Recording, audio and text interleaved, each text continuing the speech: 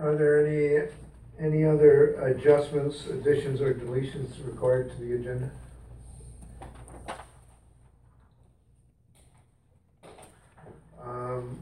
Administration would like to add, and we'll do this under new business, a request from the government of Alberta to proclaim June the 5th to June the 11th, 2017 as Seniors Week. So we'll add that at the bottom of new business. We good? Move to accept as amended. Okay, all in favor? Passed. There are also the minutes of the May 8th, 2017 regular council meeting. Are there any corrections that need to be made there? I'll make a motion to accept the minutes from the May meeting as presented. All in favor? We have a public hearing, and this will be bylaw 1998, and this is a bylaw to amend bylaw 1891, the land use bylaw to rezone a portion of river lot 40 from residential 1A to agricultural urban reserve. And so I hereby declare the statutory public hearing open at 4 minutes after 5, and note that this hearing is being held pursuant to sections 7, 8, 230, 606, and 692 of the Municipal Government Act. I request the executive assistant to confirm what the purpose of the public hearing is. Your Worship and Council, the purpose of the public hearing is bylaw 1998, a bylaw to amend bylaw 1891, the land use bylaw, to rezone a portion of river lot 40 from residential 1A to agricultural urban reserve. When was the public hearing notice advertised, and in which newspapers? The statutory public hearing notice was published in the local newspaper, the Record Gazette, on May 3rd, 2017 and May 10th, 2017. Very good. Excuse me, and the 18th. Okay. 17th, correction. And were there any written submission received but not included in the public hearing agenda package? And if so, we'll need to read them into the record. There were no such submissions, Your Worship. Thank you. I just want to advise that all persons giving oral presentations are to clearly state their name and position, and that those presentations are to be brief and to the point. I will now call on the Development Officer, Ms. Alicia Modi, to come step forward and make her presentation on this particular bylaw. Good evening, Council. My name is Alicia Modi, Municipal Planner, and I will briefly reiterate the purpose of this bylaw is to rezone a portion of River Lot 40 in the Shaftesbury Settlement from residential 1A to agriculture urban reserve district. This rezoning will support a subdivision application which is before our subdivision authority, and the subdivision itself would separate out a 1.08 acre parcel from the balance of the land, and the balance would be the portion which is shown on Schedule A of the bylaw, which will be rezoned to Ag Urban Reserve District. The small portion of the land where there is a developed residence will remain residential 1A district. That's everything. And that's it. You don't have no additional information. It's a fairly straightforward application. We'll get to recommendations at the bylaw stage. Okay. I will now call on those in favor of the bylaw to come forward and make any statements they wish. Second call, third call. I'm assuming that it's not because there's no one not in favor of this bylaw, it's just that they're not here. So I will now call on those opposed to the bylaw to come forward and make their presentation. Second call, third call. We will now go on to call on any person deemed to be affected who wishes to be heard to come forward. Second call, third call. Seeing that all presentations have been made, I'll allow questions from members of the council. Are there any members of council wishing to ask Ms. Modi any questions? I know she'd ask the questions now or later. So the lot where the residence is on, how large is that? The proposed lot is 1.08 acres. And it is currently service connected to the town infrastructure, or are they providing their own sewer and water? I believe they are connected. But It's you're an not existing sure? residence. I'm not, that's subject to the subdivision application, so that isn't really pertinent to the rezoning. Really?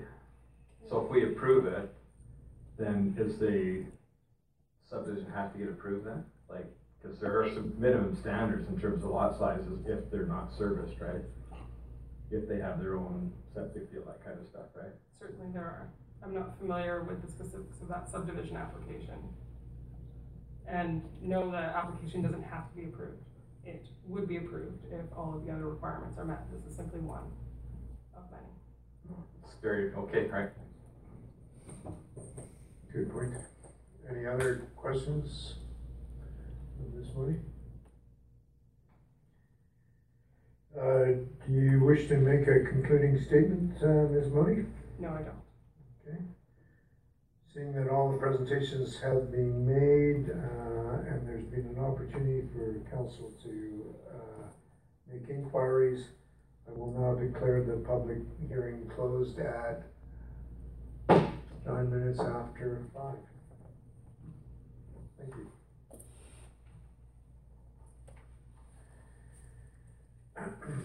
That will now take us to presentations. We have one presentation from Ms. Cara Gagnon, and it will be on the 99th Street slide. Ms. Gagnon can come forward, make her presentation.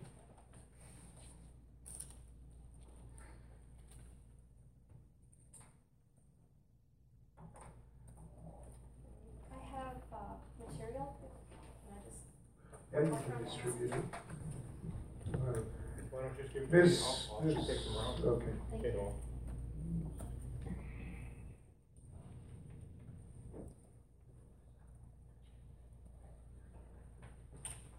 Perhaps, Ms. Gagnon, you and your spouse could just read your name into the record. My name is Cara Gagnon, and along with my husband Noel, we're the owners of Waterworks Irrigation Lawn Care Limited, located at 9013 98th Street.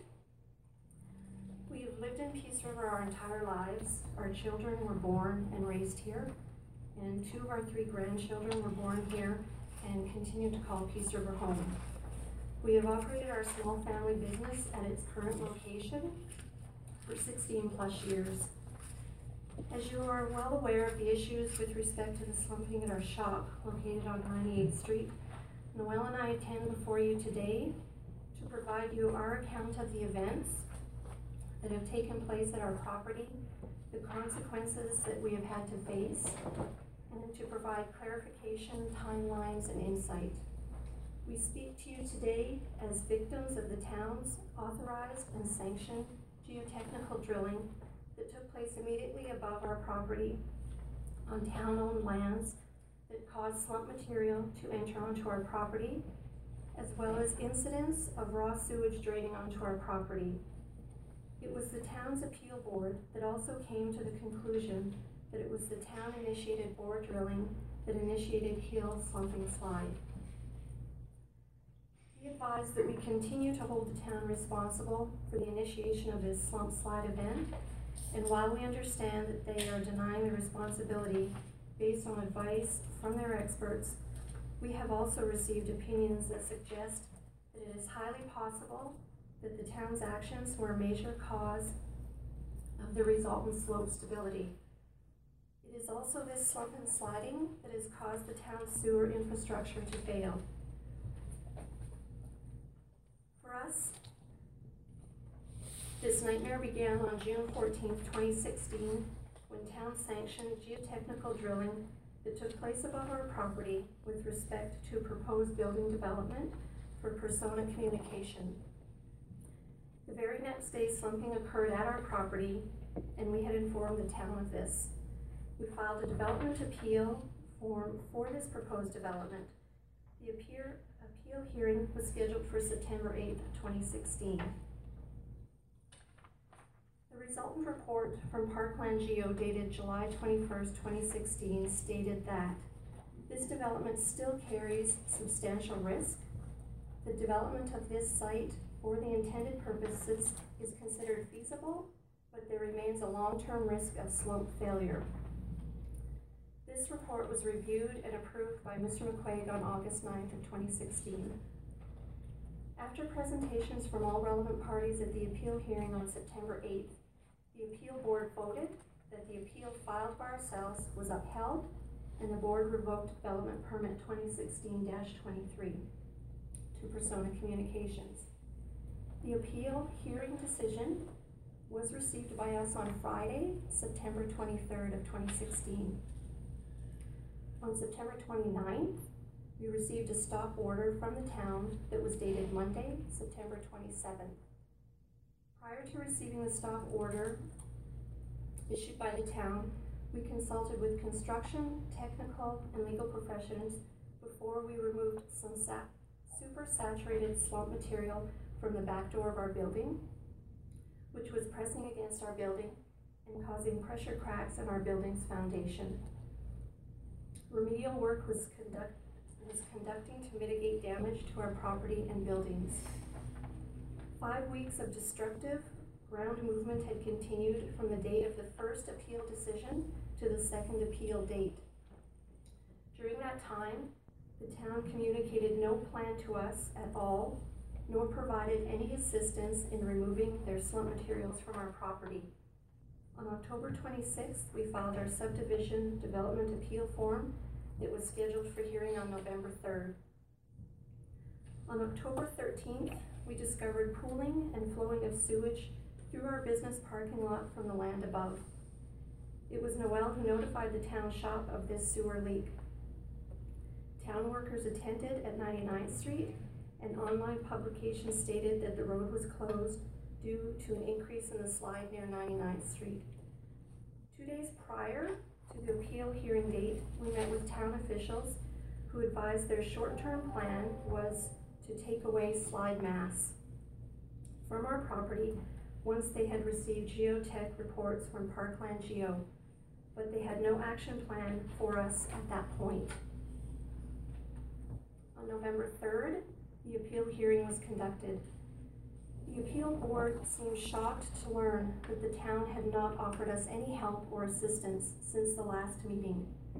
As a result of the events that had taken place at our shop, we were forced to close our business, and it remained closed until January 3rd of 2017.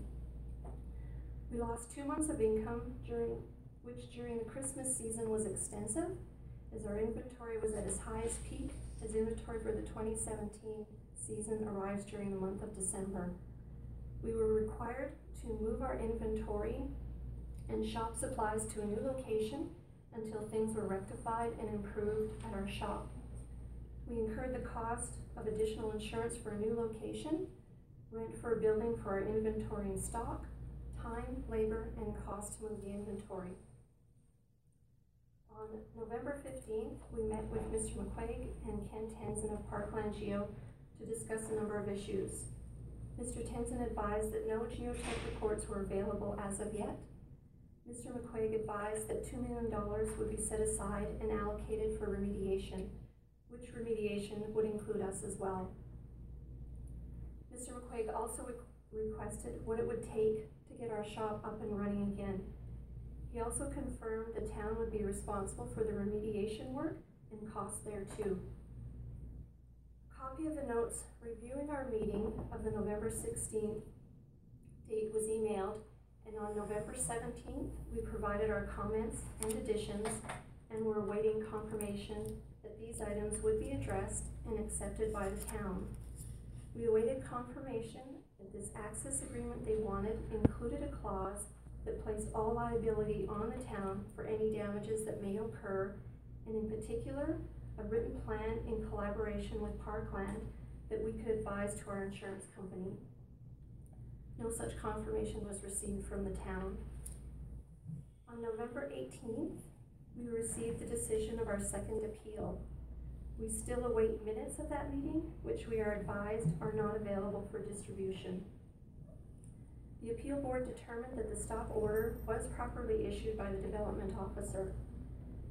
The board did request the town to work with us to confirm what work could be undertaken at our property regarding movable structures and other materials, and that the town continually communicate with us regarding remediation of the slope. It is our understanding that this stop order remains in place indefinitely. On November 28th, while we were on holidays with our family, we received an email from Mr. McQuaig and an email from Ken Warnock enclosing the temporary workspace agreement and advising Bruce Craig's cell number to call to review and sign up with. I called and spoke with both Ken and Bruce about discussions that we had with Mr. McQuaig and wanted to confirm that some items were to be addressed. On November 30th, while still on holidays, we received correspondence via email from the town highlighting discussions from our November 15th meeting and our follow-up comments, and what we clearly interpreted as a time-sensitive threat from the town that, quote, if the access agreement is not signed, there may be implications with your insurer in not mitigating risk when assistance was offered by the town, and that the access agreement be signed and returned to town land agent within 72 hours of receiving this letter, and if not, the town would interpret this as a refusal of remedial work and investigation occurring on our property and withdraw their offer to provide the services. This situation became extremely overwhelming and stressful while on holiday. Prior to our leaving on holidays, we were merely awaiting written confirmation from the town that we would receive a written plan of what would take place, and that all of our follow-up comments would be agreed to and addressed. We wanted to know who was signing this agreement for the town, as it was their land agent that would be signing. We wanted to confirm that the town was in agreement. We were also looking for confirmation as to who the stop order applied to, issues of insurance for all on our property, and full written disclosure of work being performed, as Mr. McQuaig had told us previously the town would provide. We did not believe we were in any way stalling or refusing remedial work. On December 1st, we emailed the agreement with our minor changes to the town and copied to all relevant parties. On December 6th, we had discussions with Ken Warnock, and he forwarded the new agreement to be signed. As we were still on holidays with our family, we were unable to print the agreement at our location, and Ken resent it on December 7th, 2016. The agreement was the exact same as originally presented, with the only change being a dollar value put in. On December 8th, after speaking with Ken about a few last-minute issues, Ken advised that he would call Mr. McQuaig and call me back. At 11:16 a.m., Ken calls while biking with my grandchildren, and he confirmed the town did agree to all of our comments in the letter from Mr. McQuaig dated November 30th of 2016, and that the town agreed to the liability, and that all parties involved in the remediation had appropriate insurance and would be liable. Mr. McQuaig advised via Ken that the town would be, quote, absolutely continue to remove slump material now and until the retaining wall was put up on our property. Ken advised once the retaining wall is there should be no further issues. I signed the access agreement, and verbal confirmation was given to Ken Warnock that the town and Parkland Geo could enter onto our property. Ken advised once the retaining wall was there should be no further issues. I signed the access agreement, and verbal confirmation was given to Ken Warnock that the town and Parkland Geo could enter onto our property. Ken advised once the retaining wall was there should be no further issues. I signed the access agreement, and verbal confirmation was given to Ken Warnock that the town and Parkland Geo could enter onto our property. On December 19th, we received an email from Mr. McQuaig advising that Butch would be in touch this week to move some dirt around the buildings and move the sea cans. On the same date, we received an email from Carol Lilico of the town workshop advising that Butch would attend the shop on December 29th to move the sea cans and dirt. Butch and crew did attend at the shop on December 29th to remove slump material, and our one sea can was placed on level ground.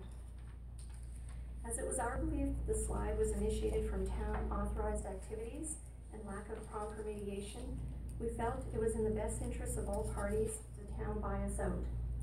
On January 9th, 2017, we forwarded correspondence to the town proposing a purchase price of $450,000 would be reasonable given the circumstances, and awaited the town's reply within 10 days. No reply to our correspondence was received. I spoke with Mr. McQuaig on January 20th. He advised that he needed to speak with council. Council was well aware of everything that was going on, and that it would be another 2 to 3 weeks before he would get back to us. He advised the geotechnical report should be ready within a week, and they would have recommendations and budgets. Mr. McQuaig advised that he would send an email with what we had just discussed for our records. On January 27th, I sent Mr. McQuaig an email wanting to follow up with our phone conversation of the 20th. Mr. McQuaig replied that he was still waiting for Parkland Geo to issue their report, after which he would review and update council and get a decision. He said he would advise when he received that report. On February 3rd, when Noel arrived at the shop, he was shocked to find a flood of sewage had engulfed our sea cans, and our parking lot had become a skating rink of sewage. We called the town and left a message for Mr. McQuaig to call. Noel tried calling Butch, then went up to the land above to see that a town worker was at the manhole fixing the lift pump. The float had failed and was not working. On Saturday, February 4th, I called Mr. McQuaig to advise him of the incident. He advised he was not aware, and then he attended at the shop and spoke to Noel. On Monday, February 6th, town workers attended at the shop to scrape away frozen sewage and lay some gravel.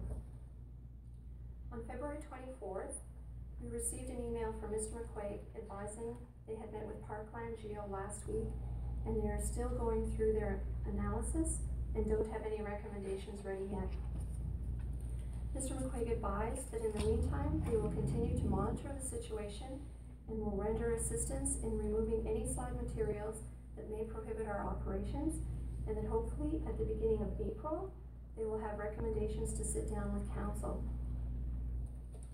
On March 6th, we emailed correspondence to the town advising our position that waiting until April or later for a preliminary discussion on next steps by the town is not acceptable and frankly unreasonable to even suggest.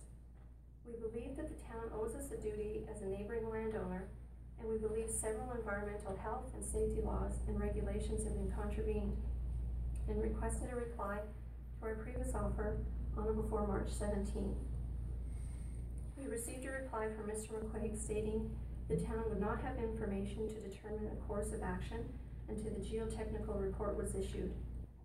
Sewage collection on 99th Street will be monitored. He stated the February 3rd event investigated was groundwater released from the soils above, but then he further stated he will send his wastewater staff to site to collect samples to confirm that no raw sewage is present. I question how can he make a definite statement that there is no sewage present, but then decide that he is going to test samples. I would have thought the testing would have come before he denied there was sewage present. Were samples taken? What were the results? The letter from Mr. McQuaig then proceeded to advise that any slander or misinformation brought against the town shall result in their legal counsel becoming involved. March 14th. Sewage runoff again from a non-working lift pump above. Called Mr. McQuaig, but no answer. Sent Mr. McQuaig a text to call as soon as possible. Called Greytown to advise.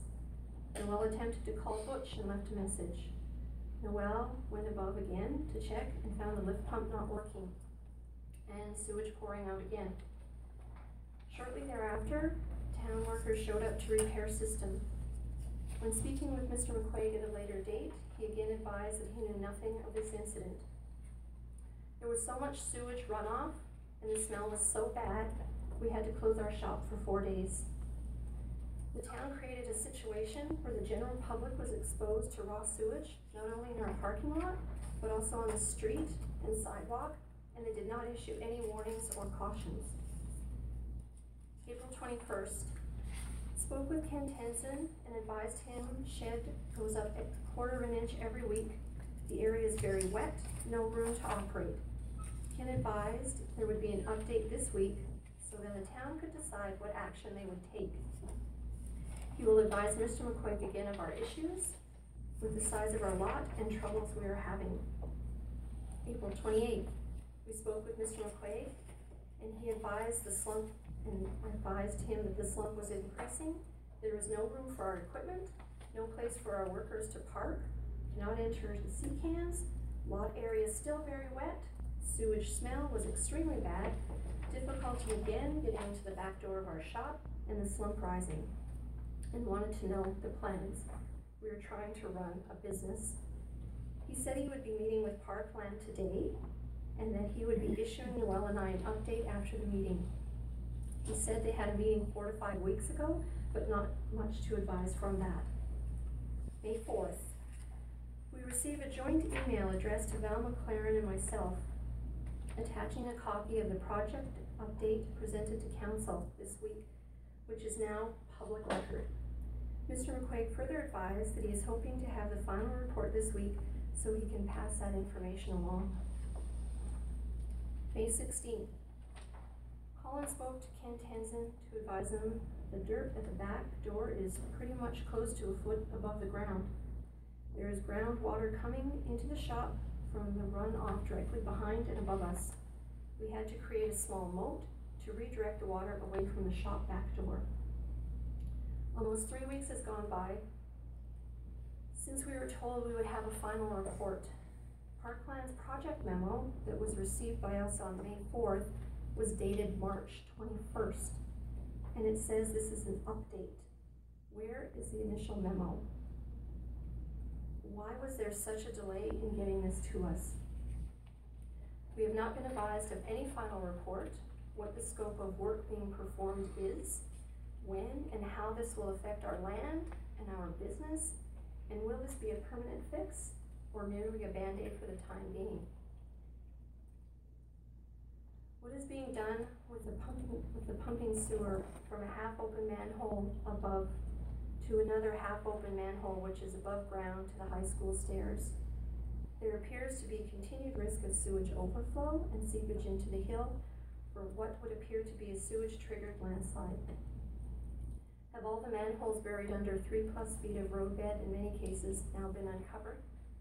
Where are the catch basins in the parking lot at Hillcrest emptying into? Mr. McQuaig advises in his briefing note to council that consultation continues with us to keep us informed of the status of the project. This is clearly not the case, unless your definition of consultation is a few email requests of us and replies back stating no report is available yet.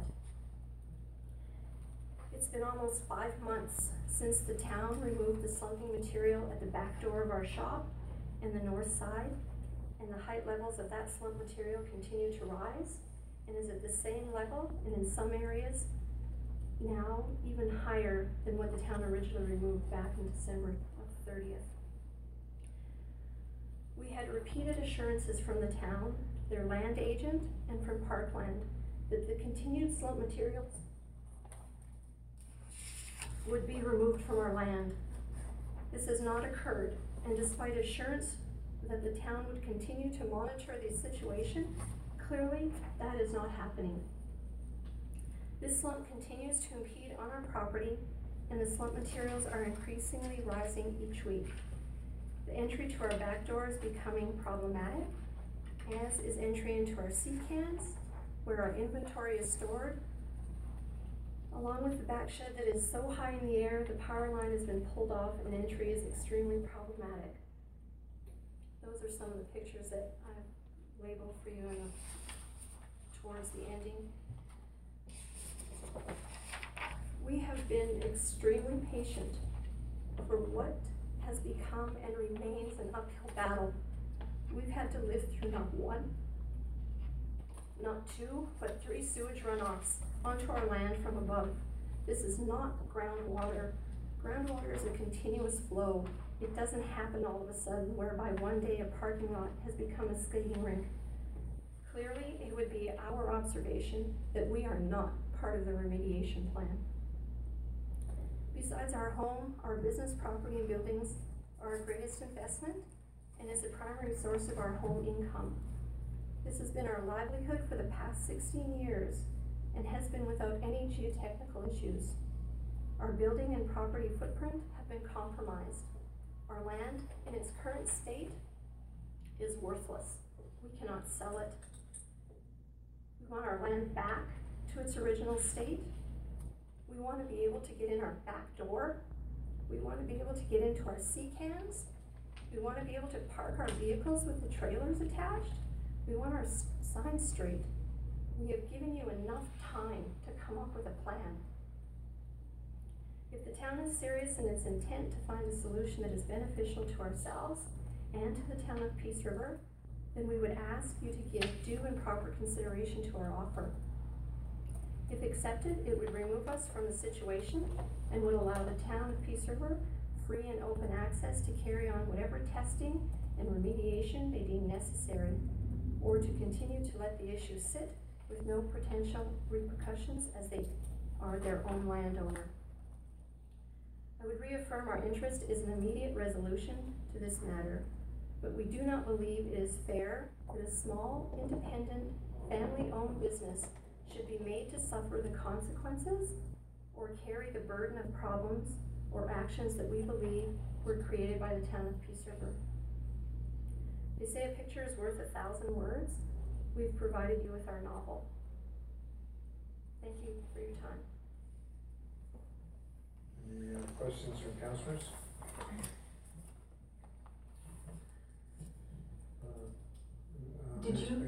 Did you send that, summary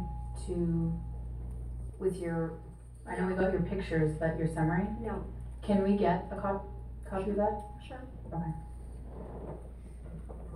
Well, I mean, I don't know, can you just email it to? I can just email, sure. Okay, thanks. Any other questions?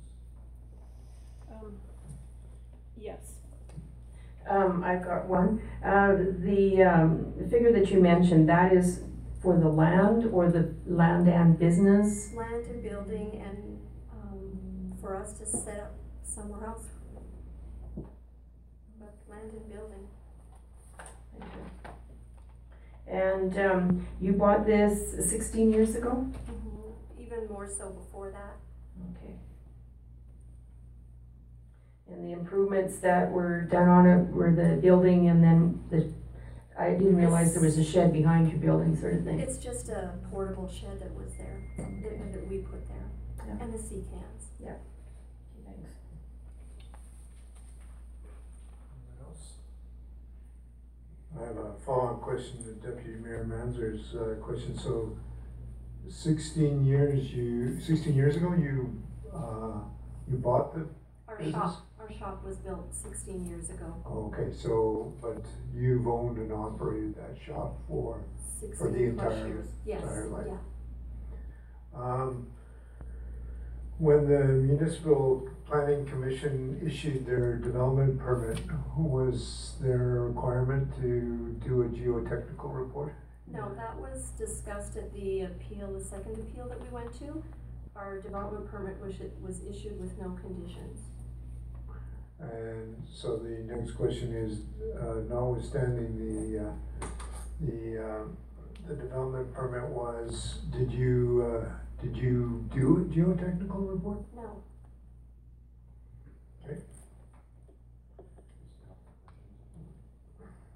So I don't have the information from the second appeal hearing because I wasn't able to attend that hearing. but you had built the property, built the shop, you said 16 years ago. Have you had any issues with sliding before? No. Okay, on page, let's see, 1, 2, 3, 4, 5. Page 7, on page 9. Because I've gone to the shop before because I'm one of your customers. But that picture on the bottom of page 7 and on the top of page 9, I'm assuming that's the same CCAM.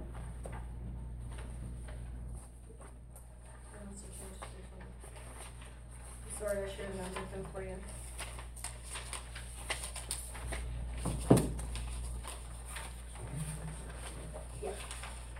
The one pictures, So yeah, so this picture here, Yeah. and then on and then on page 9, it would be the The picture where it next shows the 2 back doors of the CCAM, but I'm referring to the top picture. are they they are the same secans? Okay, so am I assuming correctly that that side of CCAM where those concrete blocks are, face Face, east? They face the shop. if you're looking, if I'm standing on the street, if the secans weren't there, you could see them. Okay, so those cement blocks are at the shop, or pardon me, on the far side of the CCAM, so you wouldn't see them from the CCAM, so they're actually facing towards the slide. Yeah. Why were they put there? They were initially put there, they weren't a retaining wall, we were going to do bark and gravel. So those were gonna be the wall that would close that all off and the border to it. That same Okay, for question that, was- okay, yeah, so that like same built, question was asked at the appeal. okay. Okay. Any others? Okay. Thank you very much, Mr. and Mrs. Gagnon. Thank you. That will take us to directly to new business. And, well, seeing that we have no unfinished business, the first item under new business is briefing note regarding 99th Street slide. Oh, we have a bylaw, okay. That takes us to bylaws, excuse me. Bylaw 1998. This is the one that we just had the public hearing on. So, town administration is looking for second and third reading, I think. Actually, first, second, and third reading. First, second, and third. Are there, in between, has anyone come up with more questions on this bylaw? I'm still confused by being asked as council to approve a subdivision when the subdivision may or may not be approved by the Development Appeal Board. Like, to me, Sorry, can I jump in? The decision before you is rezoning under the land use bylaw. The subdivision authority will approve the subdivision if all of the subdivision requirements are met. This is one of those requirements to allow the subdivision authority to make that approval. This is not a request before council to make a decision on the subdivision application. This is a request to make a decision on the rezoning under the land use bylaw. but I guess where I'm struggling with trying to understand this, like, I don't believe as council we should approve something that is not gonna be approved down the road, or cannot be approved because it doesn't meet with any other jurisdictional issues. And I know for my day job that any subdivision for residential property has to meet certain criteria of better health services in terms of sewer and water, that kind of stuff. And so until I'm assured that this subdivision as proposed will meet that, I'm going, why should we even be asked to make a decision as a council? I'm not acting as the subdivision authority, so I don't have the same familiarity with the application that they do. However, it is my understanding that this is the only outstanding item based on the subdivision regulations and the fact that this is an existing property with an existing development on it. The property in question is not connected to the town's sanitary system. but the sanitary system in place on the property is adequate and does allow for the subdivision to be approved. Like, do you guys know that, Councillor Sawchuk? Do you, like, has this been to So this property is a 1 point some acres of land, right? That's correct. My property at my place where mine was when I had my own septic system there was just over half an acre. And it was properly distanced from the boundaries. And I was able to have my own system and my own water system. So I'm sure, as Alicia says, there's definitely enough room for it. And depending on what kind of system it is, you know, if it's a pump out, there's even requires even less system. She's right, it's the subdivision guys that will take a look at that. All we're doing is allowing a land use. Yeah. Well, I guess it depends on the area. I think, like, most subdivisions I've seen, they're over 3 acres to get sufficient area to have their. That's for a specific type of sanitary system, which is not necessarily the sanitary system in this case. And in this particular case, because it's right next to the river, they could just run a line down and put the sewage into the river then, if that's the system they like to put in, if they don't get caught. No. Well, I've seen a number of those kinds of systems. So they would be restricted to doing a straight septic tank type system. They may have enough property, they probably would have enough property to do a tank and field, but they would not have enough room to do a tank and a pump out type system, or because that would include what you're describing as well, one that would feed back into a river system, which they wouldn't be allowed to do anyway. But so they'd be restricted, and that would be under the development review, they would look at that at that point. All right, I guess to me this is analogous to the situations you looked at, like there's that lot. And don't It's forget allowed to proceed, and then now Yeah. there's issues with, and then is the town gonna be held accountable 10, 20, 30 years down the road because, you know, So as long as they're meeting the current setback requirements under the private sewage direction for the type of sanitary system that they have, as long as they're meeting that, even though that septic tank is in place, once you subdivide, you're right, they have to meet those setback requirements. Okay. So as long as those are met. okay, all right, thank you. So, Your Worship, could we just carry this conversation on with the development officer and Jim McQuaid? So, if this is defeated, what happens? If this is defeated, then the town doesn't have sufficient, or the subdivision authority won't be able to make a decision in favor of the subdivision application as it stands. If the applicant were to undertake a geotechnical study which supported the subdivision application, then the subdivision authority would be able to. But they don't wish to do that because they don't have any intent of further development at this time. So by changing the zoning, we're removing that requirement at this time. And if in the future development were to happen, then zoning would have to change and that requirement could be met at that time. This is a case of hoop links first. So just refresh my memory, was this application not a matter of legal counsel's meeting with yourselves some time ago on an estate that was being settled in town? Is this the same parcel of land, and is that the same meeting? Or am I confusing? I'm looking at Mr. McQuaid here. Yeah, There was it's a- there the was a- same one that you're thinking of. That was River on 40.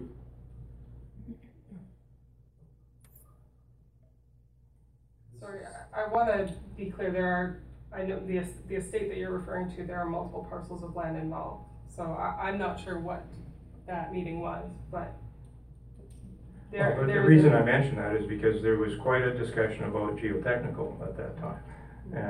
And the recommendation from administration was not to do anything. And I recall that there was a meeting of the minds, and here we sit today, and this appears to be a somewhat different recommendation than.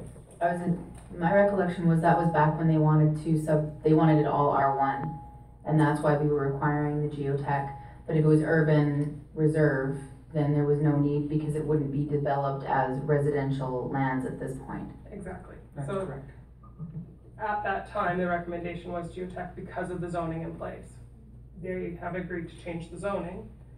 Therefore, administration's concern is alleviated, and we can move forward. Was that not our suggestion? It was administration's suggestion to the landowner that this is the way to allow them to move forward and to remove administration's concerns with the subdivision. As it relates to the geotech and the stability of everything there? That's right. So if there's any development to happen on this property, it would have to be rezoned again, and then a geotechnical would have to be done at that time. That's right. And we're absolutely clear that that's going to be the case? As long as I'm the engineer, Mr. Neat, yes. So you'll put your PNG on the line for this? Yes. Okay.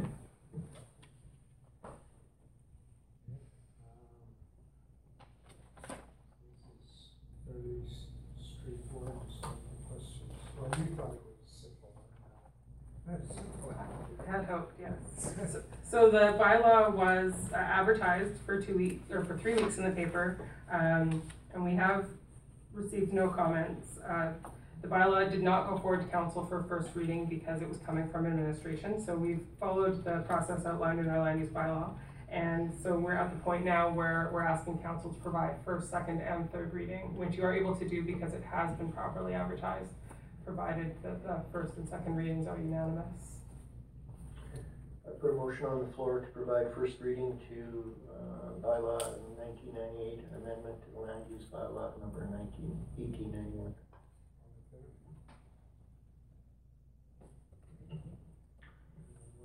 Second reading? I'll make the second reading, or move second reading of bylaw 1998, amendment to land use bylaw number 1890. Okay, all in favor? Anybody wishing to make a motion to proceed? Put a motion on the floor, your worship, to proceed to third reading. All in favor? Motion to put third reading on the table?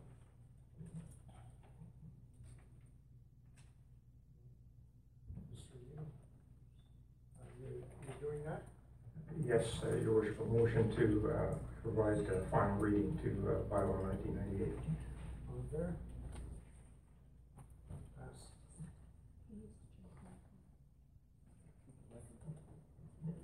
That's passed. There is no unfinished business, I understand, Mr. Town. That's correct, your worship. That'll take us to new business. The first item on the new business is briefing note regarding 99th Street slide. And I understand our Director of Engineering will lead the discussion on this.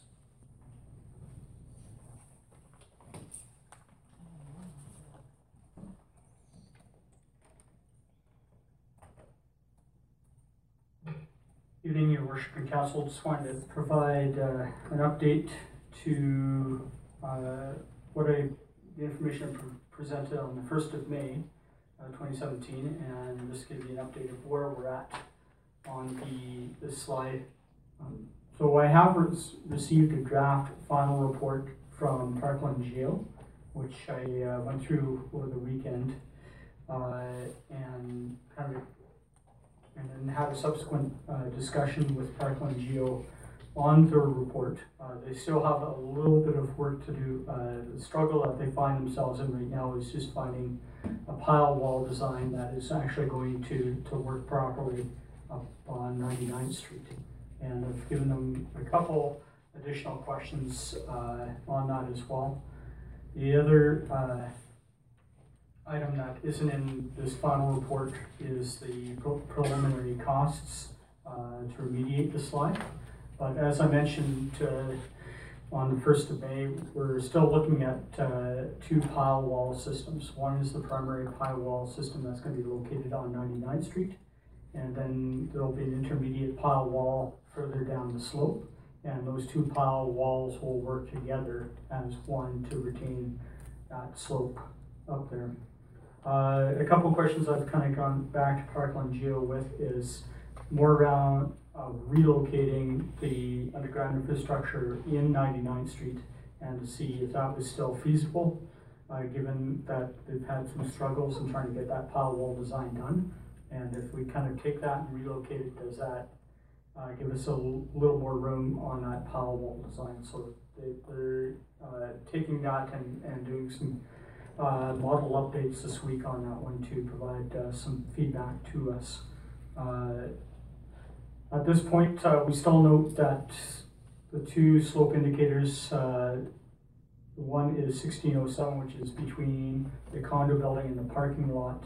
We're still not showing any movement there. And then the slope indicator that's down towards the reservoir, and there's no movement in that slope. All the other slope indicators we have still showing some movement, not as progressive as it has been, but you know, if we get some heavy rains, that could change, and we're keep monitoring that as we go through. And Parkland Geo are monitoring that on a weekly basis at this point. I have stated at Parkland Geo that, you know, we've got to get moving on this. I want to get construction of these pile walls done this year. So I'm trying to push them to get their designs cleaned up within the next week or two, so that we can kind of go out to pre-qualified contractors to solicit bids to get this pile wall construction done, so we can look at start of construction towards the beginning of July at this point. Also in conversation with Velocity Engineering on the infrastructure for the sanitary and the storm and the water lines on their relocations. And once I have the finalized pile wall design, I can finish up that design with Velocity Engineering and get that work tendered out as well. As noted before, the last information I sent to council on the 1st of May 2017, including the geotechnical report, I have provided copies of those reports to the Gagnons and also to the Condo Association as well to keep them informed.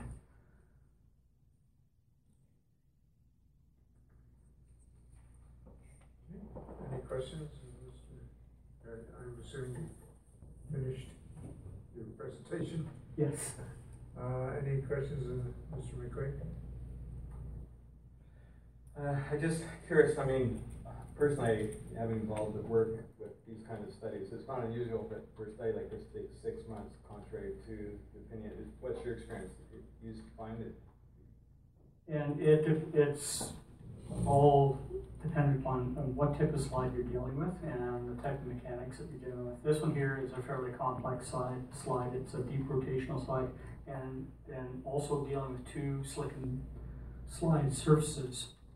And what we're seeing within this slide, you've got two surfaces that you're trying to arrest and remediate. It makes it a little more complex to deal with, and I think that's the struggle that Parkland Geo is kind of up against right now, is trying to find, you know, a pile wall structure that is going to work in that instance. And I think we're fairly close. We're the upper pile wall, we're looking at a pile wall structure and probably look about 60 meters in length with 3 tiers of soil anchors back into the slope.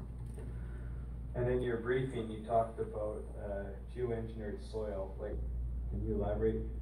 So yeah, basically, what we have in the fairly high plastic clays that are in that soil right now, and so which tend to retain water, but also when they do get wet, you know, they're fairly slippery, for lack of a better term.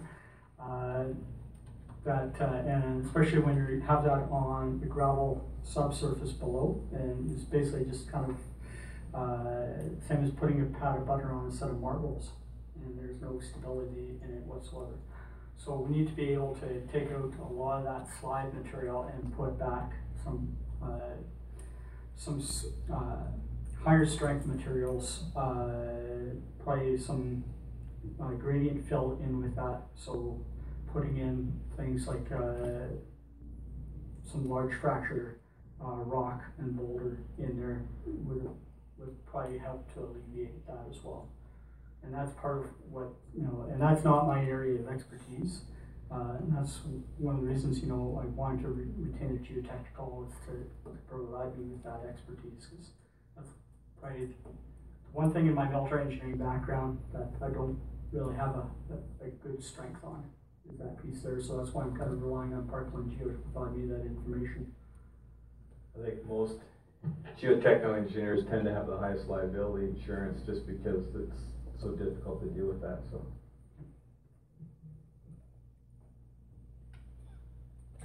Okay, so in the report here, it mentions that these two, the 03 and the 07, there's no movement in those two particular sites, but did I hear you that there was movement in some of the rest?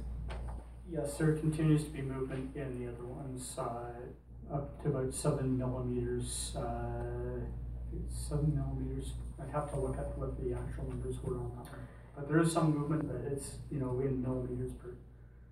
And with respect to the sewer lines and that sort of thing, the last time that some sewage went down the hill improperly would have been when?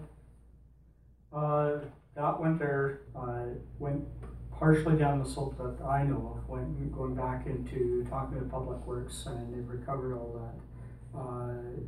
Like in both the occasions that we went, that the sewage was noted on the Gagnon property, what did send our wastewater people up to take samples up there to confirm if there are coliforms that were in that water that was coming off, and they came back. The coliform limit was both within limits off of that, but there could have also been sulfurs that were mixed in with that soil water as well. So I guess my concern with all of this is no matter what, we need to put up some sort of stabilizing element to keep the hill from moving further. We need to do something about the sewer line. Yes. There's a water line there as well? There is the water line. We've actually relocated to the back of the building, but if we want to put it back exactly where it was, you know, that we would look at that option as well. But it's relocated, and it's more the sanitary line and the storm sewer line. Those are the two chief ones that we have to look at relocating. Okay, and from the two landowners, the town and Gagnon's, like I would think we would, we're both obviously very concerned about what's happening there, but in my personal opinion, I think maybe we need a bit of a discussion about the whole situation again, sort of thing. Yeah, I agree with the deputy mayor on that one. I don't know if that's something that needs to be in camera or what, but. Will have to be put on a different agenda. So another question, Jim. The right-of-way, have you figured out what right-of-way is going to be required there? I mean, I'm assuming that it'll be easiest to access through the Gagnon property to build that retaining wall. And basically, we'd probably look at coming down the other side of the Gagnon's property, like where that power line is coming down on the other side. We do have supposed storm line in there, but that's what's shown on our as-bills. But I have not found a storm line in there to date. And we're trying to also this spring trying to look at finding, there's supposed to be a manhole somewhere under there, but you know, Public Works haven't been able to locate that one asset yet. And so part of our program this spring was to clean that out, shoot a camera down that one storm line and see how far it goes down. That hasn't been done yet? Like, well, we haven't done that portion yet. yeah, I guess that's what I'm getting at, like, because there's what, the storm sewer line has to go from up above down to 99th Street, and the sewage line, and right now, like, do you have an alignment or right of way to put those, or are they gonna have to work around that when they do the wall, or? No, I think, because we own the property beside it, so we were looking coming down that The side to the south. to the north. just on the other side. But the sanitary line, we were looking at relocating back up towards the stairs and pulling back up that way and then coming straight down where the stairs are right now, pulling it into there and intercepting that intermediate manhole that's there. So, and part of the program would be to where the manhole is below the condo, that's the sanitary manhole. That one there is plugged off, and that's the one that we've got the sewage pump in that's pumping over to the stairwell. So, in conversation with Velocity, you know, the design that we have is to come back up 99th Street, like not to cross into the slide mast. I gotta cut you off there, Mr. McQuaid, because this is getting to be too detailed, and this isn't, and your agenda item was to present an update on this particular 99th Street. I don't think anyone can follow that kind of detail, so we will, if there's any further discussion to be had on this, we'll put it to the next regular meeting of the town council. And thank you, Jim. Mr. Burr can forward you his, should show you the courtesy of sending you the questions beforehand before we get bogged down into hour-long seminar on geotechnical stability. Okay, motion to accept for information. All in favor of Mr. Ford's motion? I believe you're up for the next item, Mr. McQuaid. This is a request for decision on the 2016 neighborhood infrastructure renewal program. The street lighting upgrade.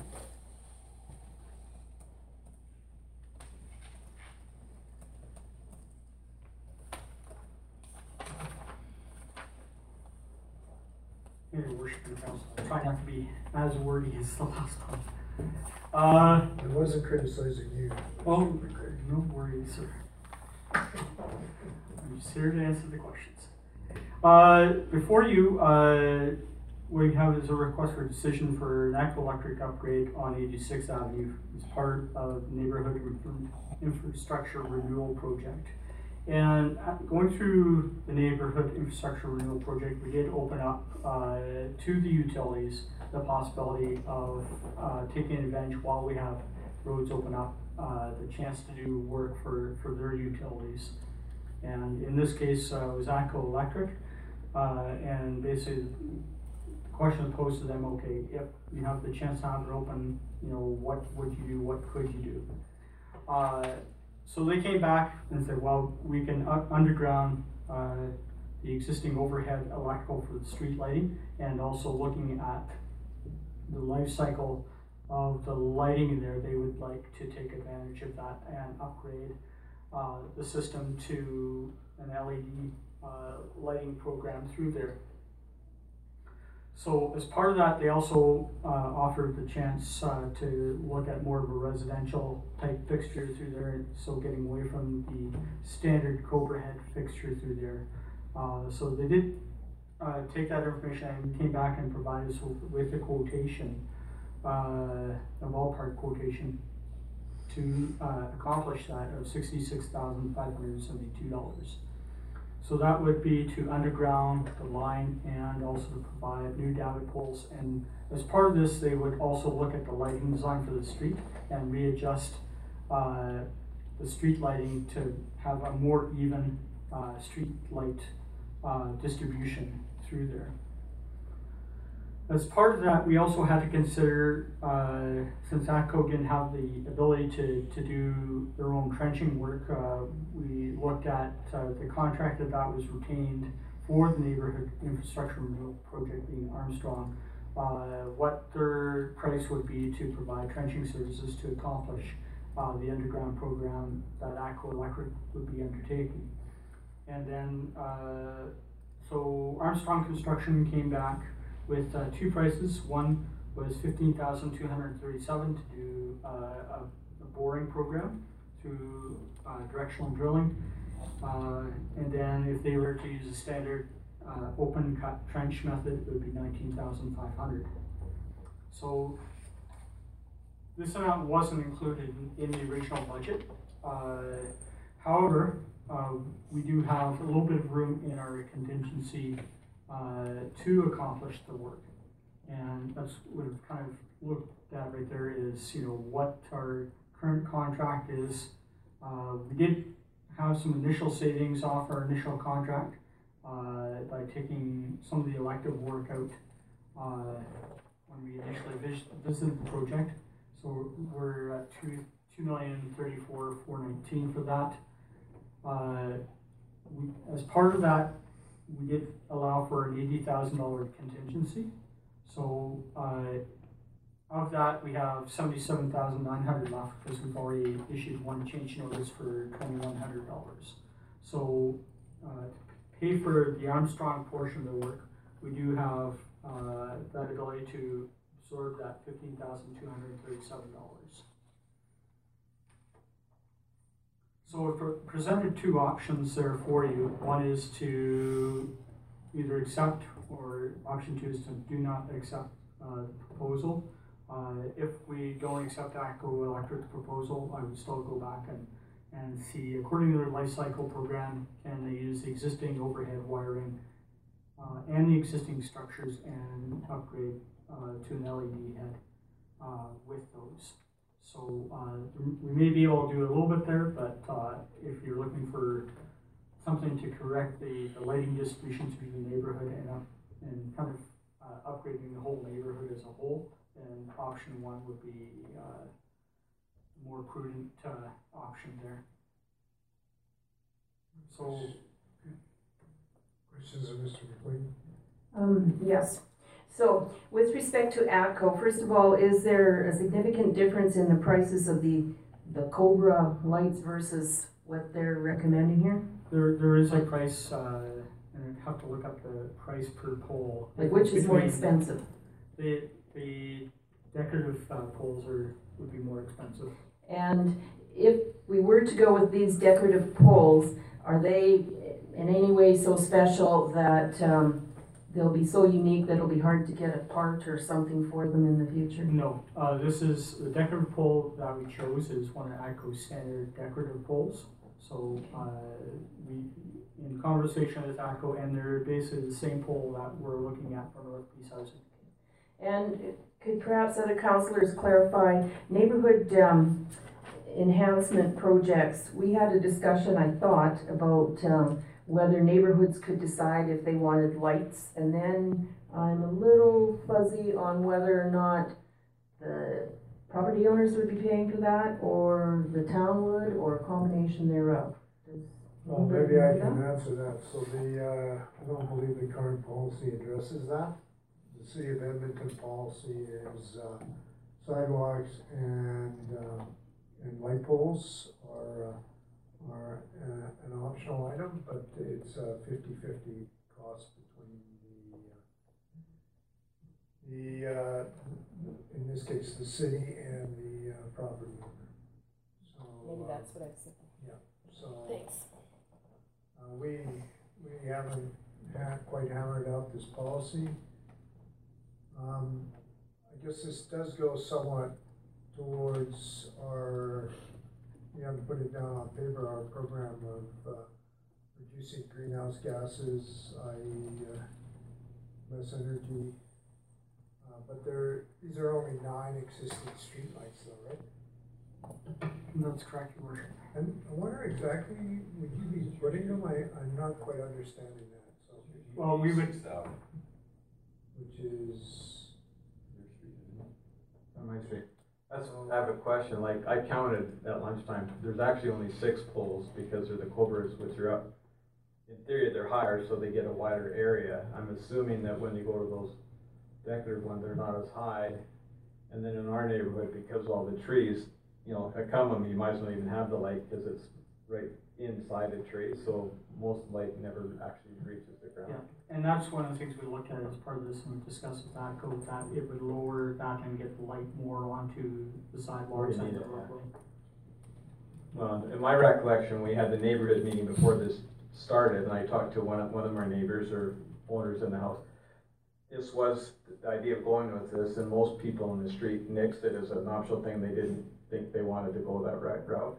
And now this may change the dynamics if at some point they're gonna have to replace those lights. And I guess that's the second question. Like, I thought ATCO owned the infrastructure and we just allowed them to put it there. And so from this discussion or your information, those Cobra standards we own and they maintain, and when they determine they need to be replaced, we pay? So that one there, if it is a standard Cobra head and with the LED, that is part of our street light program that we have with ATCO, and they will replace the davit and the light according to whatever life cycle they've established for that. We do pay a bit of a premium on where we're going to a decorative pole. I think that's where the difference is within that is just the actual pole structure, not so much the light itself.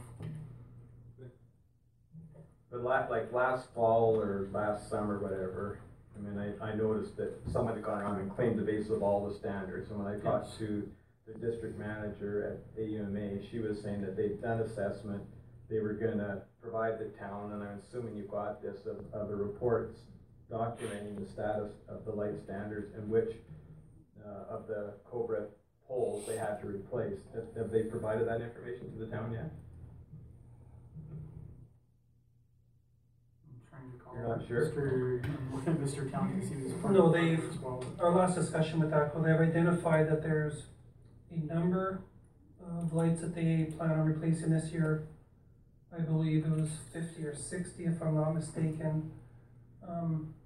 But they haven't specified exactly which ones. So my question is, if they're gonna replace them down there and we're not gonna have the opportunity to go to the new standard or the new poles, they're gonna replace them where they are, which according to Mr. Burr is not the optimum situation. So my theory is for $66,000, why not have it done and get them in the right place and get the LED lights with no overhead wires and get that street finished. So I guess my question is, will the residents want these new decorative lights? Why would they complain if they're not paying for them? Well, perhaps they like the old-fashioned light, the other lights. So this is public consultation as we've decided it, right? That's correct. And one thing to note too is, as ATCO moves forward with their life cycle program, all the lights will be changing to LEDs, so they will be losing that ability to have the old style high pressure sodium lights too. Anyway, so at some point they will be moving to the LED lights. So you have do you have an email list of all these people that are on this particular street that they can do a poll? I can do that. And then, so then the other question is, do we pay the full 66,000, or do we ask them to pop in 50%? I would think that would be a Council's question for question, right? So we'll go around the table, Mr. Venus. So we have community meetings starting tomorrow night. Just refresh my memory. Which neighborhood date would line up with this? Is that? I'm sorry, I just wrote down the dates. Well, in our neighborhood. Yeah, but this is just a specific street, though. I would expect that when this particular neighborhood comes up, this would just be an opportune time to, as we listen to ratepayers concerned in the evening, this would be an opportune time to simply say, or maybe provide an update on the project. I mean, trees have been removed. You're making an assumption that somebody from the street is even going to show up. Yeah, silly me. We're going to consult and somebody will show up. I should have known better. But I would certainly throw it out there, I guess, is what I'm saying. So do you want the town to pay for it, or Oh, do yeah, you want that's 50/50 fine. cost? Yeah, that's fine. I thought that this always So was part of, don't forget, if we may end up setting a precedent, then anytime we go into a neighborhood, we have an obligation to pay for 100% of the lighting change out.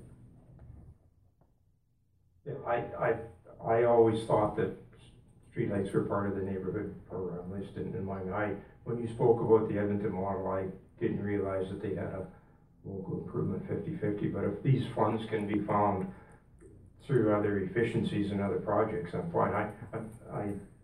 I guess to answer the question, yeah, I'm okay with it. Well, I know your answer. You live Well, on that did- street. Do you, I guess I agree with you, your worship, that I have an issue with this setting a precedent. I'm not sure that we want to cover all lights on this program. I think that's something, I personally would see that as an improvement, that people should be able to recoup some of their investment.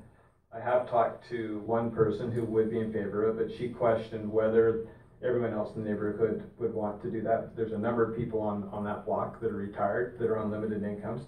And so any increase in their, what do you call it, the local improvement tax could potentially be an issue. But I'd be personally interested in to see what the people in the neighborhood say. And I'm not sure they respond to email. I mean, I feel sorry for Armstrong. They started construction today. They still had to get people to move vehicles.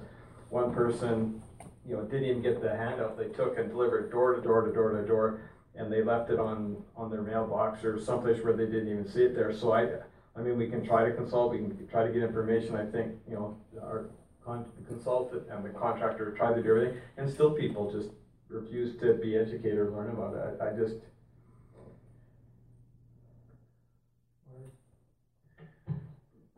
I'm definitely in favor of moving to the LED. I think we should have done it a long time ago.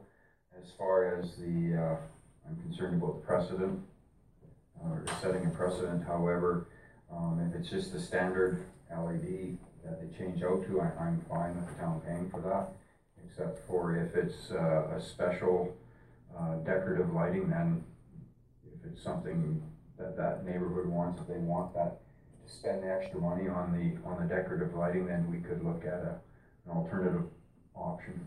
So what were the options again? So we can just have ATCO put in LED lights?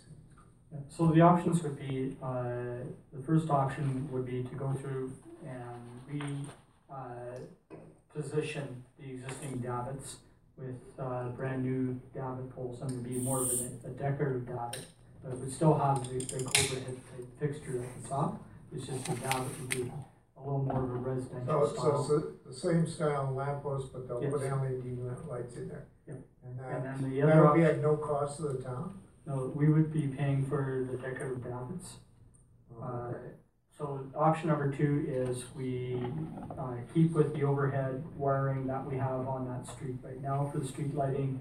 Reuse the same davits that are there, which is the typical metal kind of Cobra head type davit, and then the Cobra head, they would change out the Cobra head lighting according to their life cycle program to an LED fixture. And then, Maybe so, we need pictures, or I do. yeah, actually, that wouldn't be helpful, but the other option is just putting these new style lampposts, and I guess they look like gaslight lampposts, or what? No, we wouldn't be going into, not like the decorative lights that we have downtown with that style of fixture on top. It would be just more of a decorative davit, but on the top would have more of a Cobra head type fixture. And that doesn't cost us any more or any less? The fixture, no, it's just the davit is the piece that costs us. Right, so it'd just be lower and supposedly have better lights. Yes. Mr. Sacha.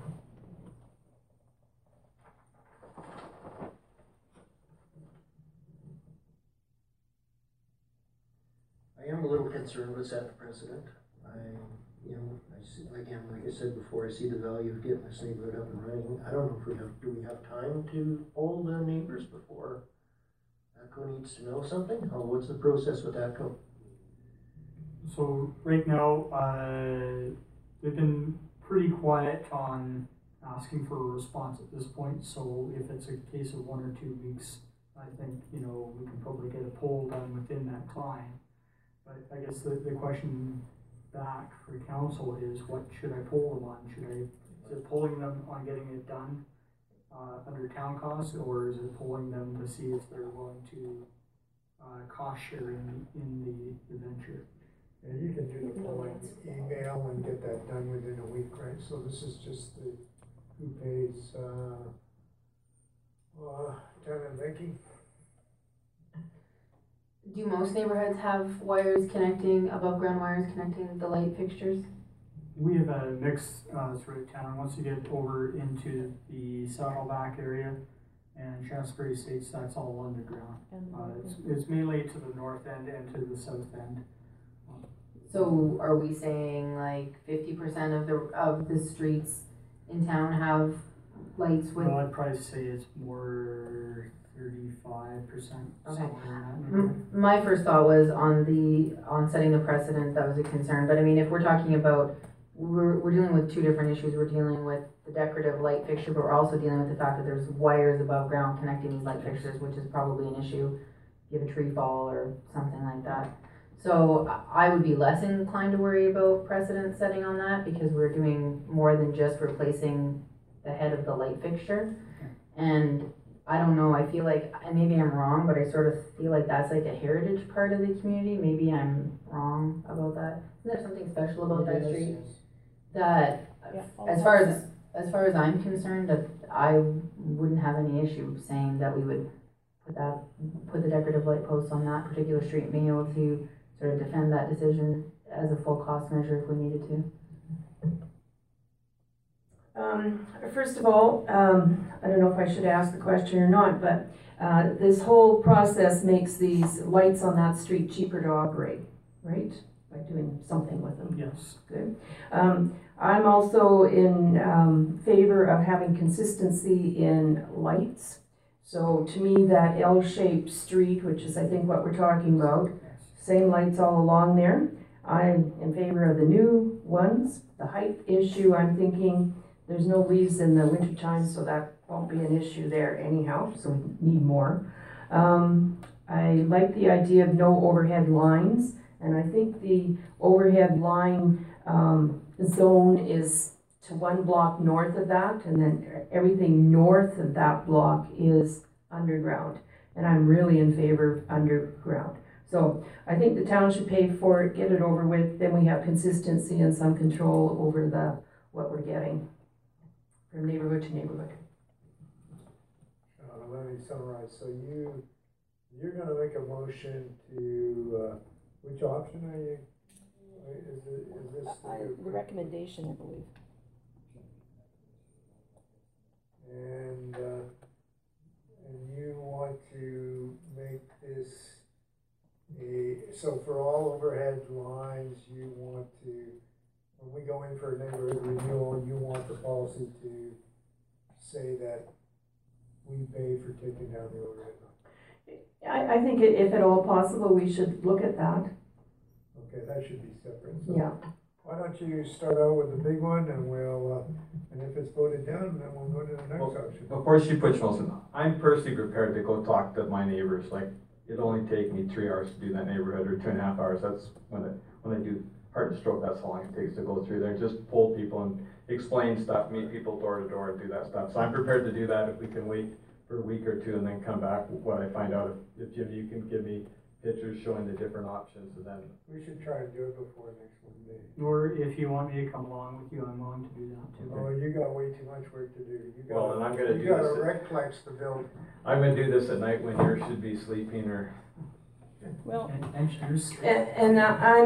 Is that to emphasize the need for that post? I'm also wondering if Armstrong Construction has a certain time frame to do this or not. Rod will get it done. He took a petition around every house in town, so. So I'm not sure what we're So doing. just do your motion. Okay, so my motion is that council accept the ATCO estimate of $66,572 for streetlight and infrastructure work, and Armstrong Construction's price of $15,237.50, with ATCO to be funded from the overall project contingency, and the Armstrong portion to be funded by the project construction contingency. And that's my motion. And just Speaking to my motion, I'm understanding that's underground lines. So technically, no need to go around. Well, I'm not going to that up. If people find out, they'll slap me later if they find out. But your assessment of the street is, they probably won't. I'm not sure. I suspect we may get a majority of people willing to do that. It's hard to say, but I'm willing to go and ask if we don't. Okay, why don't we defer that motion to next week, and can you do your public consultation Sure, I'd be willing to do that. by the next public meeting, which is next Monday, is that right? So that's a special meeting next week? Monday. Oh, special, we should just, next week's a special meeting, we should just keep to the one issue. Yeah, we should. So there's no meeting then on next Monday? 2 or 3 Mondays Fifth from now. Monday. There's 5 Mondays this month. Can we add this one on to that special meeting? We can advertise it right now, we have 24 hours. So I have a question for the deputy. You say you don't like different style lights. My understanding is that when they start replacing lights, they're gonna replace, not with the sodium, they're gonna replace with fluorescent. So you could have a block of sodium with one fluorescent, which they're quite different because they're different.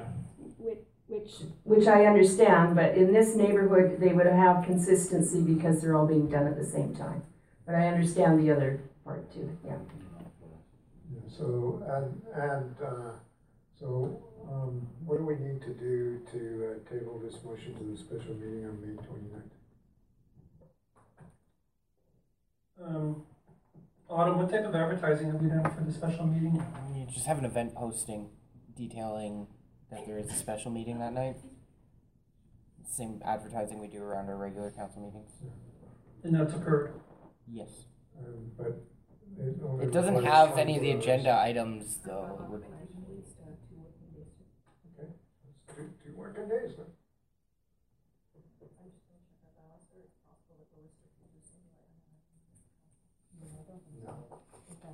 Well, if we are, we've broken the law. Maybe you could have 2 special meetings same night.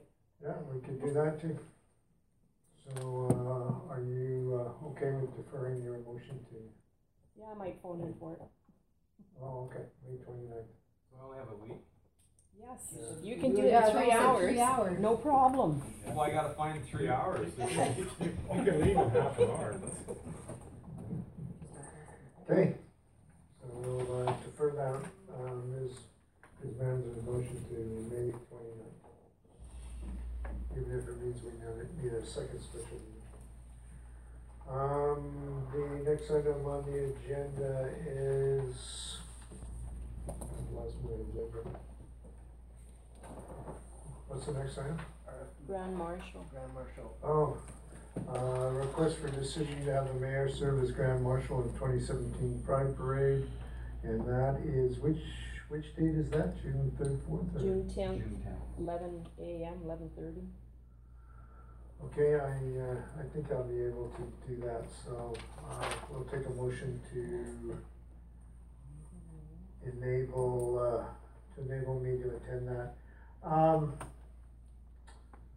should just ask if I'm unable to attend that, how do you feel, that the LGBTQ community will feel if we substitute one of you guys in? I think they'd be okay with that, don't you? Oh, we specifically asked for the mayor. Okay, well, I'll try and be there. And if something happens, I'm not able to attend, I will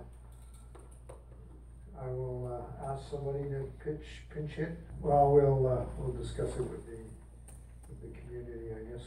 So a motion to enable the mayor then? Yeah. All in favor? The next one is a briefing note on operating variances as of April 30th, 2017. Good evening, Mayor and Council. To provide Council with relevant information and allow for better planning, a bi-monthly report will focus on discussion favorable and unfavorable variances, identification of projected year-end position, and recommendations for these amounts. This briefing note goes on to explain that the accounts are grouped as activity areas, not by account, but individual accounts will be analyzed monthly and variances identified and explained at that time. So for general operations through 4 months of the year, the year-end position is projected to be a surplus of $22,800. This is made up of the fact that revenues are trending as per budget with the exception of the airport. To date, total movements and passenger volumes are less than budgeted for, contributing to an unfavorable projection variance of $37,200, or approximately 10% more than budgeted. These accounts are being closely monitored, and this variance may be adjusted positively or negatively depending on activities at the airport. Expenditures are trending as expected, with the exception of utility costs. A favorable variance of $60,000 is projected. This represents power accounts at various town facilities, as we currently benefit from electricity rates significantly less than what was budgeted for. These are preliminary estimates, but staff are very confident in reporting these amounts and will continue to track changes throughout the year. Questions on the operating variance? Not a problem with my PDF and rotating it. Oh, here we are. Got it. So,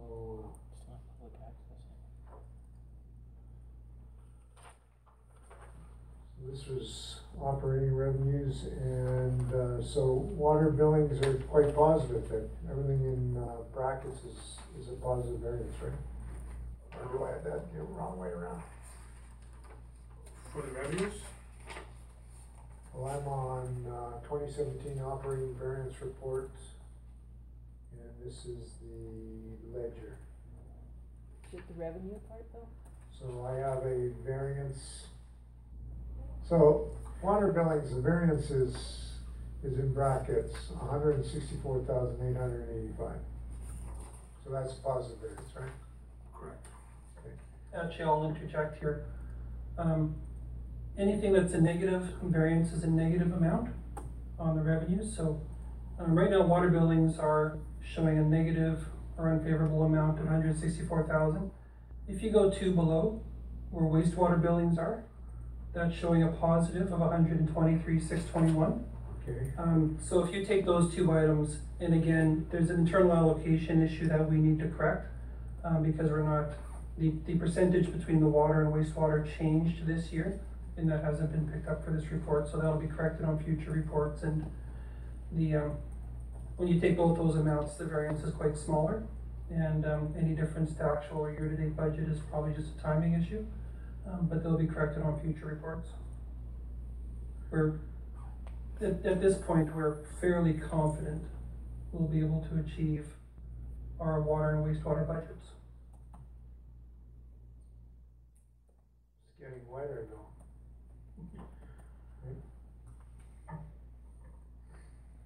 Okay, so everything in the brackets is a negative variance. Okay.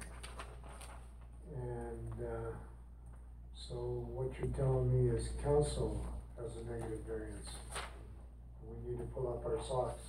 But administrative services is doing all right. So, of course, to be difficult, expenditures are the opposite. anything that is a negative amount here is under budget or savings. So council's doing well. So council's doing well, administration is over budget on their wages and benefits. And to be honest, this is something we had identified but hadn't changed. These are WCD premiums for the first 3 months of the year that have only been charged to administrative services and need to be allocated out to different departments. So once you take those out and reallocate them to different areas, administrative services would be pretty close to budget. And if you look at the other departments, the vast majority of their wages and benefits will all be under budget by you know, that 3-4% range. But many of these items, the rate we spend or the amount revenue comes in varies throughout the year, right? Like for the council stuff, I suspect one of our big expenses is when they have the AUMA, where if councils attend, then we're more expenditures. So you can't just look at this and say, well, we're quarter, third way through the year, we're still good. I mean, it depends really what expenditures or revenues come in the balance of the year. Yes, and I would agree. And as meetings come up, we've been pretty quiet or steady on the meeting front. Yeah. There's going to be more meetings, more conferences, those types of items, more costs as we go through. When we get into budget time, when we're doing extra meetings during November, December, you know, those costs will be picking up. So right now it's trending below where you might expect. But I would suggest that when we get towards the year end, it's going to be fairly close to the budgeted amount. But what you're doing is you're comparing the actual to the budget year to date, so that you're factoring in highs and lows. Supposedly the budget factors in highs and lows. The budget, and it does. So what we try to do from a budget year-to-date amount is we try to pick up on where monthly changes would be. So certain, power is a good example. We don't budget that as a flat amount for 12 months. It's heavier the first 3 months of the year and last 3 months of the year, and we budget that way. We also do that for salaries and benefits, where it's generally a flat amount during the year, except for that extra 2 months from a staff point of view, where we get 3 pay periods, and we do factor that. And there's some, but I kind of suspect that council stipends would be a flat amount throughout the year. We didn't try to do significant guesses on a budget to date amount. So so one of the reasons why I asked about this bracket and non-bracket is I look at the airport on whatever it is, the third page, and so the actual is 269 and the budget was 282. So you're 12,000 to the good. So I'm not quite understanding why you're saying that the airport is problematic. Airport revenues are under budget. Okay. That's the amount that we identified. Okay. Expenditures are trending towards what we would expect. Okay. Okay, that's the difference. For the next report, I'll try and make sure that good things are one way and bad things are another, so it's a little easier to follow. And Parent Link, I thought that was just an in and out, so why is our actual $6,000 over our budget? For expenditures? Yeah. That's probably due to program timing, when they're offering different programs throughout the year.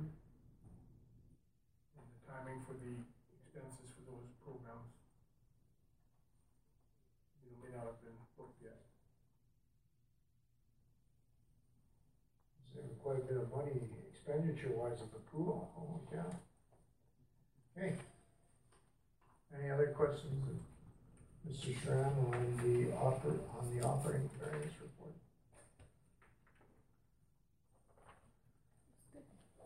Okay. And the briefing note on capital variances, new business item number 5. For council's reading pleasure, we're providing a bi-monthly report that will focus on the financial status of the 2017 capital projects. Future reports will be presented to the directors at their weekly meetings for updates in the status of the report. And this information will be summarized on the attached report to provide additional information about each program.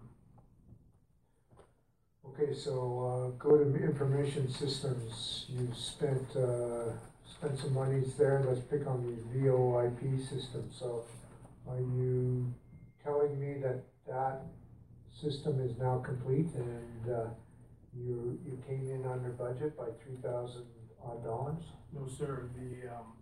This report says actual year to date, they've spent $3,000 thus far on the program.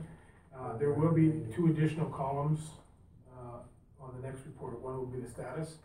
So if it's ongoing, completed, on hold, okay, that will be helpful. And then the next column will be comments from the directors or the project managers on where they think they're going to be, any kind of information that they think council would benefit council. We'll make sure that those are added. Or even something that says they're 90% complete or something to that effect. I see Mr. Harris has got out front and he spent most of his money. Yeah, smart guy. We're gonna take his the rest PO you book gotta away. start thinking like him. Okay. So that's information that you'll be getting bi-monthly, and if there's any additional items you wish to see on it, we'll incorporate it. We did put in the column for approved changes that was requested by Deputy Mayor Manzer, so we can see if there was any changes throughout the year on the amounts allocated to these projects. Okay. Any questions on Mr. Brown? I think just to defend the fire department, I think Mr. Harris wanted to spend the money before Director McQuaig ended up doing it on his behalf, so could have gone toward Davitz or something like that. Very good. Yeah. Mr. Harris is reading the body language up there. That's good. That takes us to the 2016 financial statement, and we have Ms. Sherry. Sherry, remind me of your last name. Peterson. Peterson. To present to make the public presentation of the 2016 financial statement. Hello, everybody. So when I was here before, we went through the financial statements page by page detail, and I'm not going to go through that again. I just have some notes in front of me that's very, very high level highlights of what is contained within those financial statements. So overall for the 2016 year, the consolidated operating expenses decreased a little over 6%. The operating expenses were about $4.5 million over budget, but as we discussed when I was here before, the majority of that amount is amortization or depreciation, which isn't budgeted for. So amortization is about $5.7 million. So if we back out that non-cash item, then in reality the operating expenses were about $1.2 million below the budget. And most of that was in the contracted and general services area. A lot of that was transportation, of course. Lower activity at the airport had a big impact there. Also protective services and recreation were down from the 2015 numbers. The capital expenditures, again, if we talk only town portion, not the consolidated amounts from Peace Regional Waste Management Company, the capital expenditures were about $15 million less than they were in 2015, but of course 2015 was a big airport year, and so there wasn't nearly as much activity in 2016 related to that. The consolidated fund balances, so that's the accumulated surplus number that we balance everything to on the statements, increased by $3.2 million. The cash position increased by about $3.8 million. There was no new debt in 2016. The funding of reserves is at 97%, and my calculation that I use for that is cash less deferred revenues, which of course is cash you've received that's been set aside for specific projects, and I compare that to the reserve balances. So we're at 97% funded. The liquidity position, so basically your financial assets over your financial debt, increased by $765,000. So that's good. You always want the liquidity to be there. Reserves decreased by about $480,000. So use of some money. And again, we discussed looking at the financial statements that there was some transfers and consolidation of reserves. So when you look at the financial statements, not all of those balances were paid out. Some of them were just moved into other funds. When we look at the debt limits, so we've dropped the amount of total debt limit used. So we're now sitting at 36% of the maximum amount. And the debt servicing limit has been reduced down to 25%. So there's reasonable borrowing capacity available in the near future if required. So total debenture debt tied to that decreased from 13 to 12, so basically $1 million in debt payments over the year. As I mentioned, there was no new debt in the year, so the change was strictly due to those payments.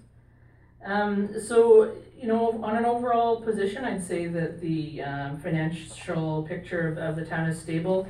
As with any place, there's always challenges for the future. We want to make sure, maintain liquidity. Want to make sure that we're collecting receivables and things like that.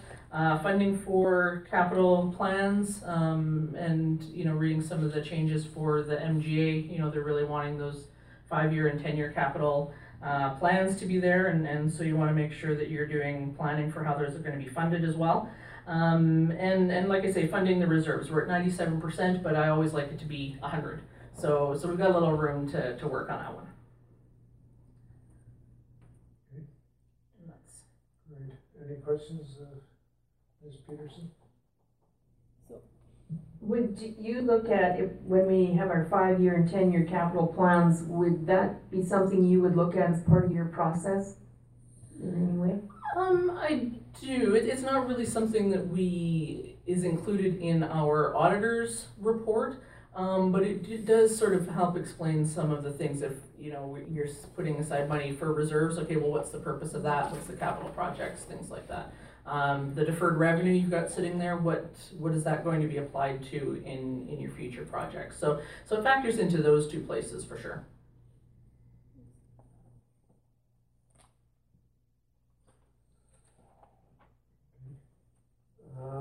If there's no further questions, maybe a motion to approve the 2016 financial audit. I'll make that motion, Your Worship. Would that be the proper language? The 2016 financial audit? Audited financial statements. Audited financial, the 2016 audited financial statements. All in favor of Councillor Murray's motion? Thank you, Ms. Peterson. Thank you. Sherry, do you have a copy that does not say draft? I can I'll print out the good ones and bring it tomorrow, because there'll be the MFR and things like that as well. Okay, thank you. And we'll put it up on the website right away. People are waiting with bated breath. Maybe just going back to items 4 and 5, could I get a motion to accept the briefing note regarding operating variances for information? So moved, Your Worship. All in favor? And another motion to accept the briefing note regarding capital variances for information. We can do that one as well. All in favor of Councillor Nino's motion? Number 7, that item has been moved to the informational section. So that takes us right to item number 8. This is Peace Regional Waste Management Capital Project Funding. I don't know if you want to handle this or whether I should handle this. Or Mr. Burr should handle this, seeing that he's the vice chair of the Peace Regional Waste Management. Say what? Well, I'll handle it then. Well, I could answer, I think. Well, I think this is fairly straightforward. So Peace Regional Waste Management Company, there was concern expressed by the chair, Doug Dallin, that the Peace Regional Waste Management Company would not have enough cash on hand to finance a 5-cell expansion to their industrial landfill. And he wrote a letter with the approval of the board to ask if the other, if the partner municipalities would be willing to do the borrowing for us and or provide the board with the cash.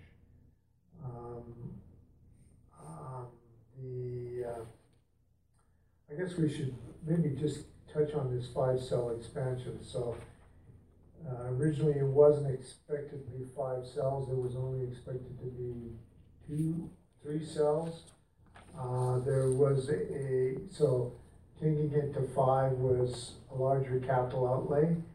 The board felt at the time that the mobilization, demobilization savings by coming once rather than twice to complete 5 cells would in the long term pay for itself. I think we should add that the general manager of the Peace Regional Waste Management Company felt that they would have enough revenue to actually finance the 5 cells without going for a loan. Am I correct?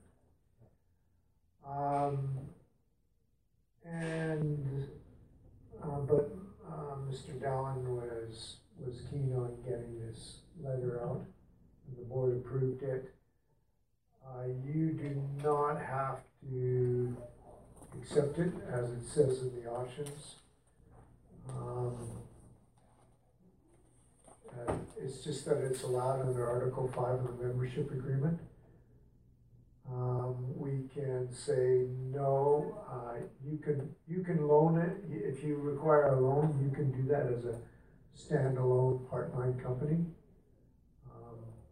And really, that was the point of setting up this Part-9 company, is that it stands alone and it's able to finance.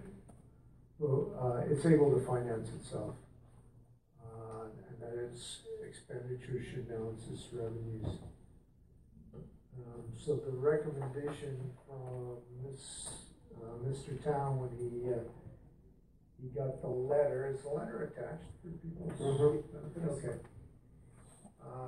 So I think the recommendation, Your Worship, mirrors exactly what you says. The Peace River Waste Management Company is a Part-9 company, and they are a standalone organization. That's why we struck the organization some years ago. And the recommendation basically says, you're on your own, go find your money if you need it. And I would just emphasize again that as the industrial revenues have been coming in, this letter, even though Chairman Doug wanted it sent, I think he's just erring on the side of caution. I think we're quite optimistic. Some of us are optimistic that the revenues will be there and that this won't be required. But just the same, he wanted to make the partners aware of this because it is in the agreement, and I don't think he wanted it to come back on any of the members or any of the councils by saying I wasn't aware of this. So I think this is a bit of a preemptive strike, but I think that the motion is bang on. There's no requirement for us to do anything other than respond back to the company and tell the company if you need money, go borrow it from whatever sources you have available to you. I think it's hard to do anything but accept the admin's recommendation. The letter does not speak to how much he was asked, or the company was asking to borrow either, that I can see. I don't know. It became a little, I believe the total capital project, I'm going to say 3 million. Am I I believe it was originally estimated at 4.5 million, the Tender. the tender came in, 3.1 through. There was one lower than this, but, it was deemed to be, incomplete. But I think the one that was accepted was 3.5 million. So it is a big chunk of change. I'm not sure what the loan request would have been if it had come in. Yeah, and again, I think this motion says that we're not interested in loaning Peace River Management Company any money. We're quite clear that says, whatever your ask is, go find the money wherever it is you have to find it, but don't come to the town of Peace River. So are these guys basically looking for a cosigner in case they need it? Is that what it amounts to?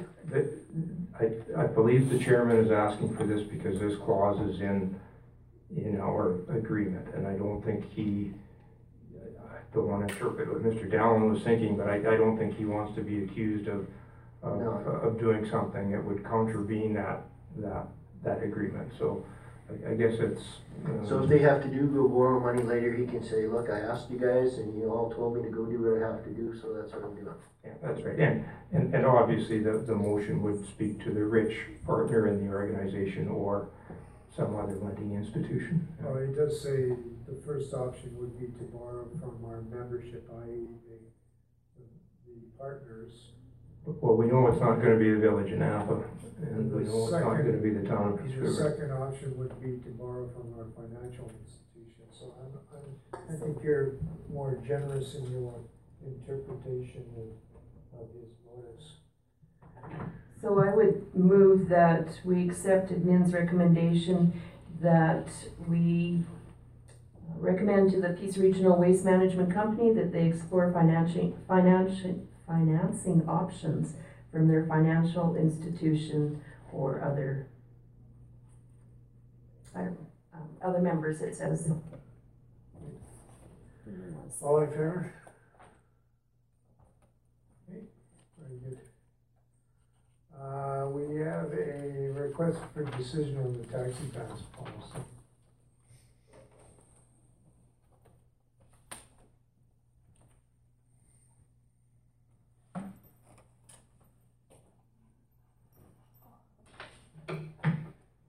More comfortable chair.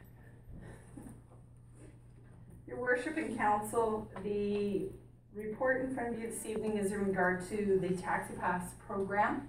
This was reviewed in a directive format, essentially the same wording, articles, sections was just transferred to a policy format as requested by council after reviewing it at a GNP meeting, Governance and Priorities Committee meeting. In addition, administration made a couple of small tweaks. We did put some parameters around requests for use of the program by external agencies. This seems to be an ongoing request. We have external agencies asking for basically financial assistance, essentially is what it is, because it'd be the town paying for the cost of the Taxi Pass program for their clientele to get to whatever the program, service, whatever the situation, and there's been multiple different types of examples. Right now the program's not designed for that. It's client-based, so directly a relationship with the client, and the client is approved or not, as the case may be. In addition, there was an area that we had discussed at the GNP, but I unfortunately did not take great notes, and to be honest, was not sure of the direction of council, whether or not we wanted to add an income cap or threshold for our seniors category. We had discussed this, but alas, I did not take away a specific direction on this item.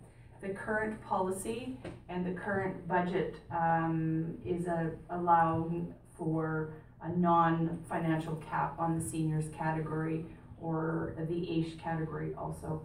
So that's how the policy is presented to you this evening. If you so wish to put a financial threshold on a seniors category, we would have to go back and do a little bit of rewording.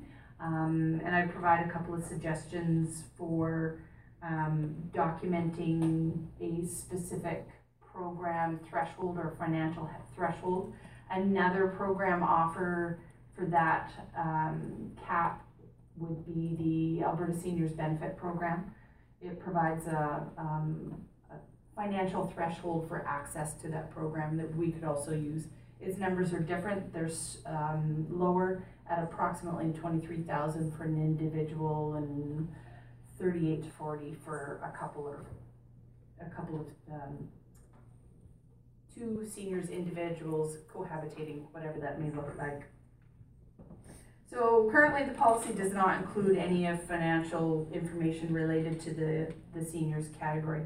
I do provide, as requested from the last meeting, a bit of an overview of the number of seniors that we have within the low income category. And it's approximately 35 out of the 76 that are currently listed on our program, and we just did an update. And a number of those, there were 3 or 4 that are moving into care type facilities. So we haven't pulled them out of the numbers yet. They still may utilize the program depending on their mobility access at this point.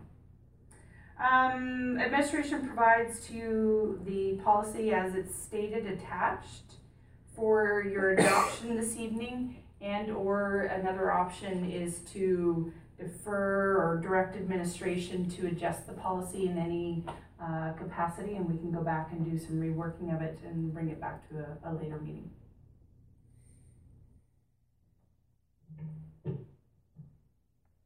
So what are you asking us to do here? Ultimately, to adopt the policy as presented.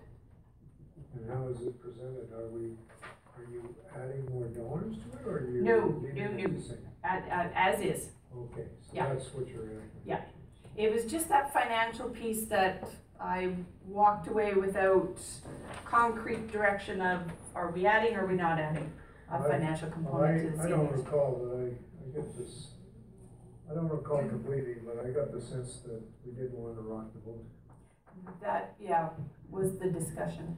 So can we adopt it now and then rock the boat like in the fall after the election? Like The boat could be rocked at any time you choose. I just look at, you know, the medical stuff. Someone could be making $300,000 a year and they could claim it and go there because they want someone else to help pay their tax repairs. So, you know, as someone, I would probably do that if I cut my costs anyway, but to me it's not fair to the other people that aren't on the program. Like still have a hard time that we have people that are working the minimum wage and they cannot benefit the program because they make too much money, and yet other people, I'm not sure what age people makes now, but I'm sure they're not too far away from the minimum age. So seniors as well, like 15% of our clients are not considered low income, so why are they getting I just have a hard time with the whole thing. But. Well, and some of the issue with the financial threshold for some of the other categories is your current AISH rate, if you were getting the full amount, would put someone over the individual income level according to our category now. So then you would be eliminating your whole AISH category. So I think we need to revisit the financial components completely at a later time, but there's a direct link here to a budget item. So if we leave the policy as is, it fits with your current budget. If you make any changes, there's a direct link to the budget. That was gonna be my comment. Like, I know we've already set the budget, so I'm okay with passing the policy based on this budget year, but the conversation that we had at the GMP meeting did sort of perk my attention to the fact that we were dealing more with poverty line income levels as opposed to, say, like working poor, minimum wage issues where there's clearly a disparity there. So I wouldn't mind revisiting that. And I know we had some discussions at budget time, and I know at the end of the day we all kind of had to make a call on it, but that's something that I wouldn't mind revisiting. And I definitely plan on doing so, because the discussion we've even had most recently around the transit issue. And again, I think our proposal that we brought to budget can be tweaked a little bit further, and we might be able to sort of provide, maybe not satisfy fully, a larger gamut of the community, but we could definitely open the door wider and capture some of that working individual on minimum wage. We might have to do a recalculation again, with minimum wage going up again next year. Yeah. So numbers might go up a little higher than what we even had discussed this past year, but we'll provide that information during the budget process, if we do a similar service level discussion again. So administration is recommending that the town of Peace River Council maintain the taxi pass program policy as per the status as it currently exists. Correct. Put a motion on the floor to adopt the presented tax pass program policy for approval. Which is, just to be clear, is the one that exists. Yes. Correct. All in favor? Thank you.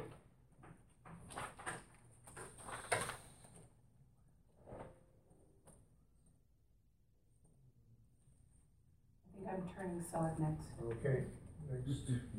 You're not. Go ahead. But that's correct, I'm not. I will be watching you all turn solid. Item 10. Your worship and council, the administration brings forward a request to enable members of council and the mayor to attend the sod turning event on June 13th, 2017 at 5:30 p.m. at the site of our new Peace Regional Recreation Center. We received bid tenders today, so I'm pretty excited.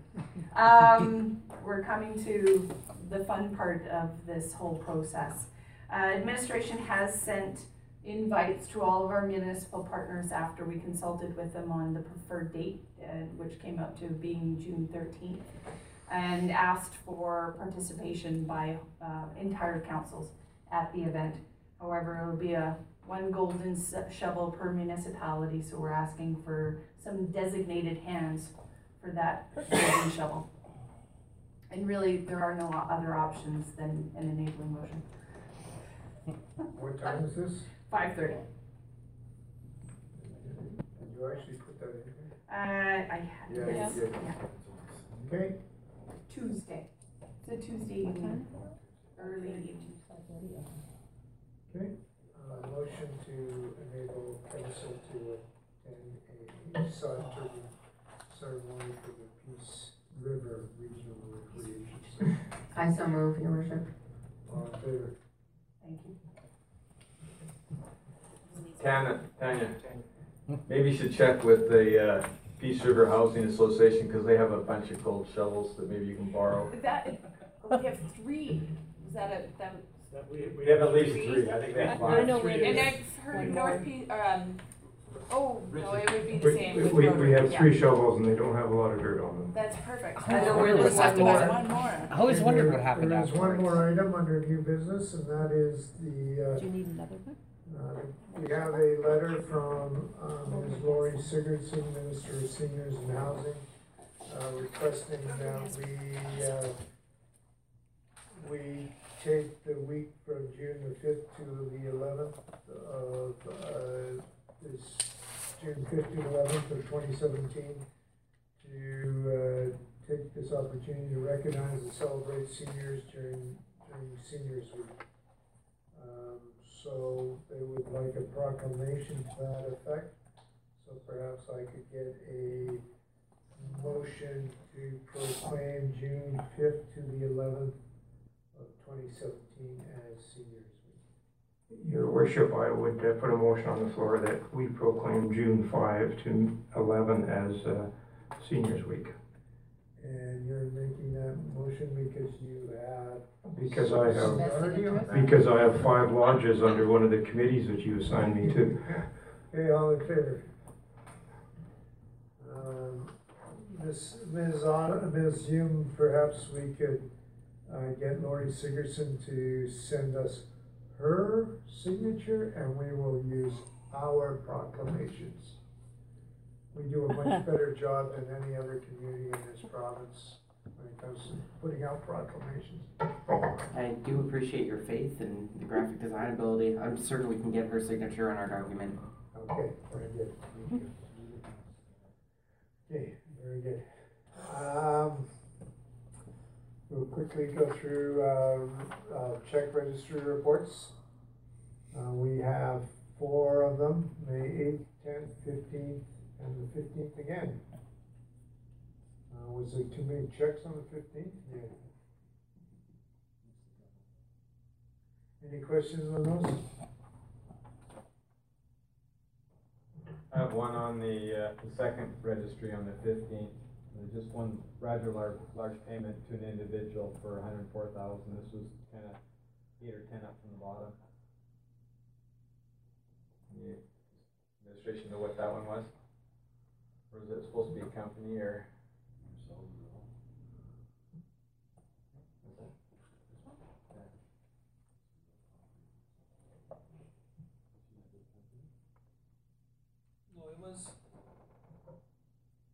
I'm trying to think of the exact details. It was the return of an off-site levy, I believe, for something that that individual had undertaken. So as such, since they had fronted or given the money to the town in anticipation of doing a project or some other project, that never happened. So it was his right to request the money back, and that's what happened. I can provide more details, but that's the quick gist of it. Appreciate that. Yep. I believe I have it in an email here, so I'll just double check that. Any other questions?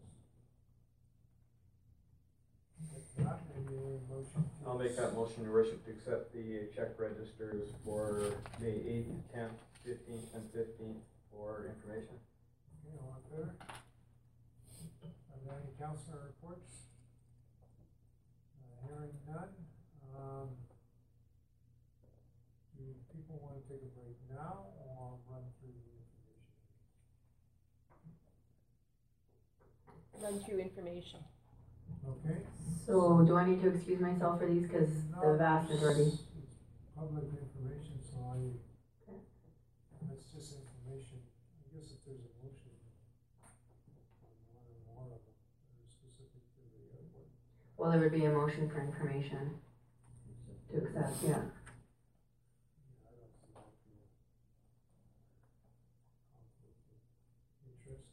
I agree. So I'm good? Yeah. Alrighty. So, we have a letter from Woodlands County, this is just outside of Wakeport, supporting our position on the air ambulance. I don't know, is anything need to be said on that? There's a letter from Municipal Affairs regarding MSI funding, are there any questions for administration on that one?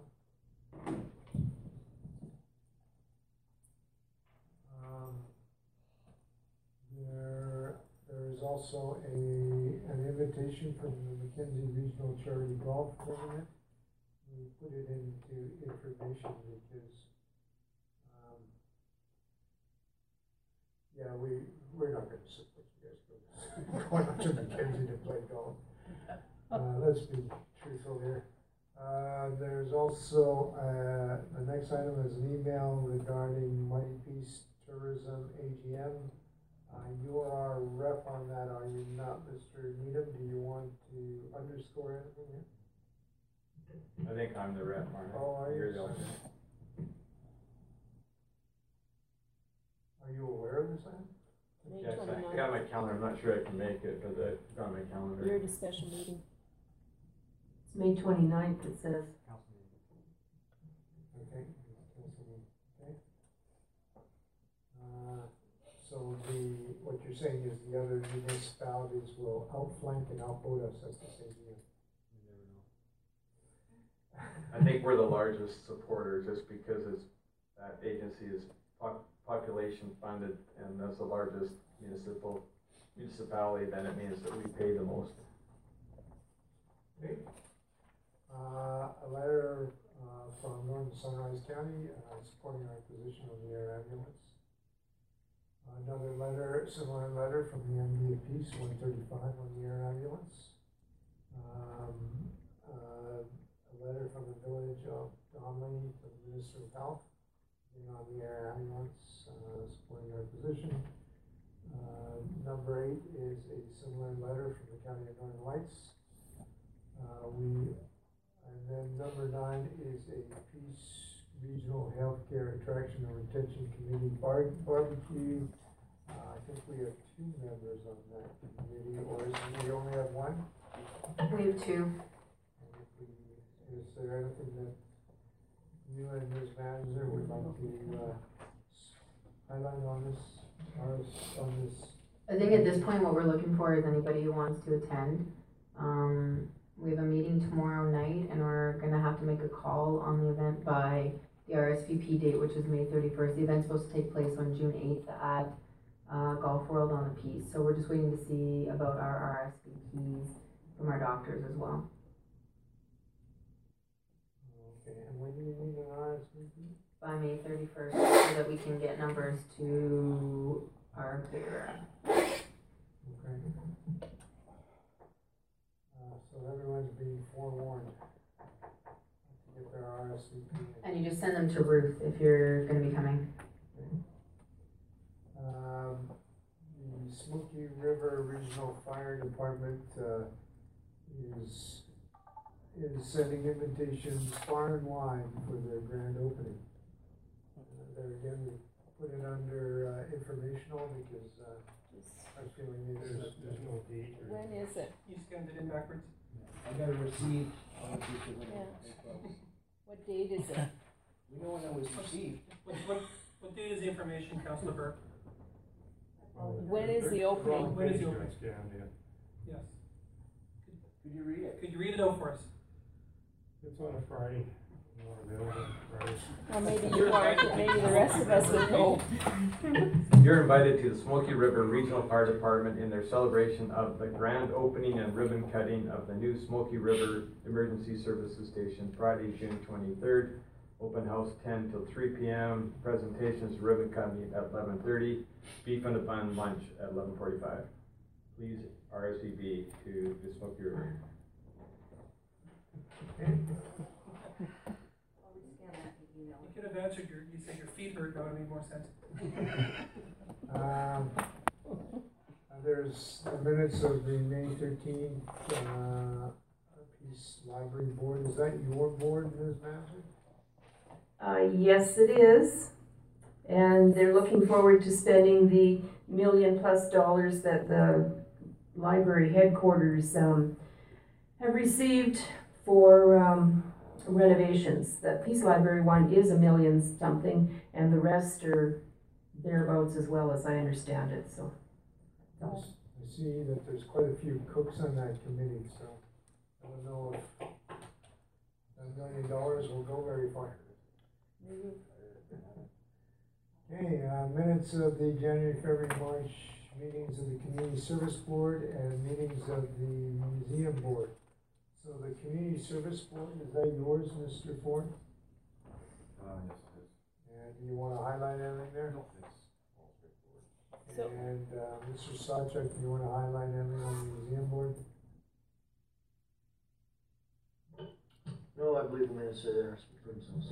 And item 7 from new business was should have been under the informational items. All the correspondence that we are going to be sending Alberta Health Services and the Minister of Health, where we carbon copy our surrounding the surrounding councils, we will put in the information set. I think councillors get a copy of those already, but this would be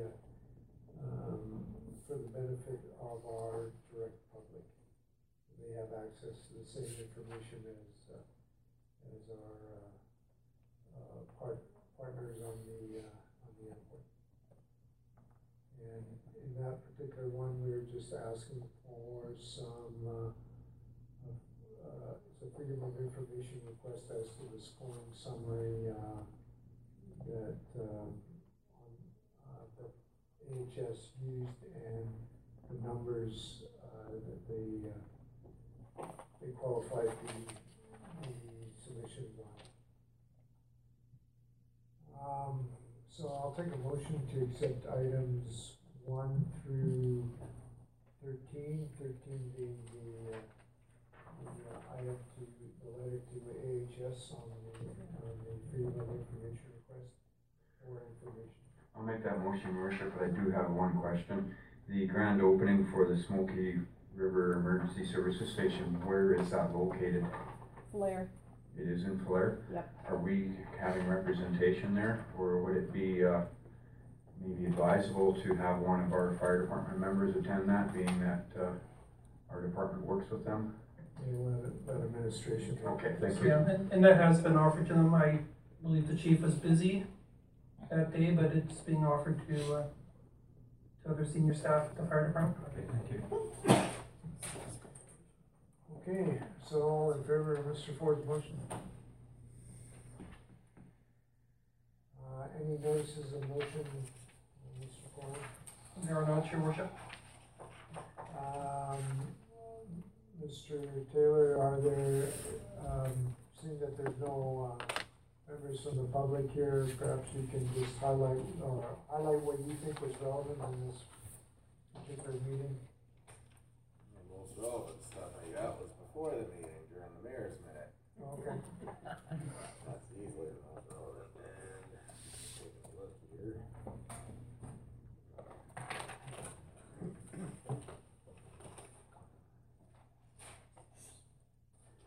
Probably worthwhile noting that the audited financial statements, did I get that phrase right?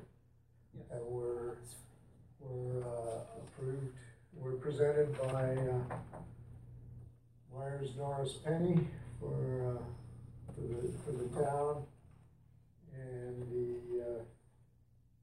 were approved by council, and she said, what was her quote?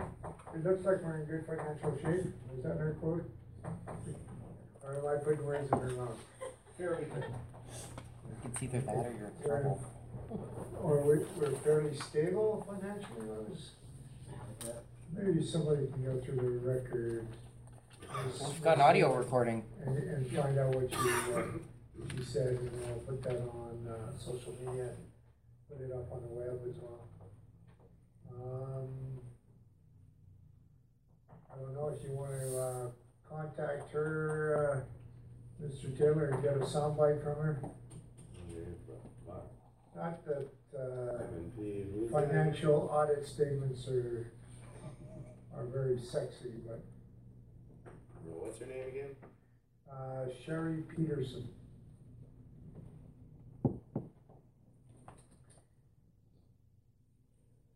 MNP, and that's number 6 new business. Got it. We have the neighborhood meeting starting. Tomorrow. Meetings. Yeah, the neighborhood meetings, so the one for the south side of town, that's targeted towards the south side of town. Isn't it the north side? No, the 24th is the south side. The 31st is the north side. So I can't be there for the one that I should be. I thought it was the 24th was the. You did that on purpose. You're busy knocking on doors. Very certain. So so the one for the south, it's geared towards south side residents. Certainly if you're from another part of town, we won't. It's vice versa. It is vice versa. May 24th is the north and south is the 31st. What time? It's my dyslexia acting up. 7 to 9. So it's the north side of town. I've asked the whole. Yep. So is that actually on the radio reports? The correct one is on the radio reports. Okay. Yeah. And Could the time of those meetings be put on the website? I looked and I had to go back to my council minutes stuff to find the actual times. I didn't see any reference on the website. You're Only right. time? Yes, all meetings are drop-in taking place at Athabasca Hall from 7 p.m. to 9 p.m. each. I can bold it. Okay, no. Sure. Make it bigger, maybe. I can do both those things. so. Right now. Right. But if people from other neighborhoods drop by, that isn't an issue. We're more, the more the merrier. Okay. Will there be cookies and donuts, or what's the story? No. Any kind of refreshments? Are there? They were supposed to be. I'm hoping there are. Chris requested them, but I can't fulfill them for you. So maybe, Actually, the May I'll have to 29th get it meeting set up. when the tender is gonna be announced on the arena. I'll have to look at it. Okay. There will be light refreshments. Okay. What's that, a glass of water? Food. Shaftesbury's finest. Okay, so, that will be, that'll be, tomorrow. Yeah, that's big news. Tender to be announced on the arena. So Yeah, that too. Autumn wasn't able to get, town staff to put out door hangers for this meeting, so, which is unfortunate. I think that would have, actually prompted, some people to remember. We'll soldier on. Anything else that you, so Mr. Needham, recommended Mr. Taylor highlight that there is the awarding of the contract for the Peace River Regional Recreational Complex will be held on May the 29th. Yeah, if we wait till the next council cycle, we'll miss it, so, I think it would be good if he could catch it now. Is there anything else you think that needs to be highlighted on either on our website or on the radio? Or both? No, I think everything got covered.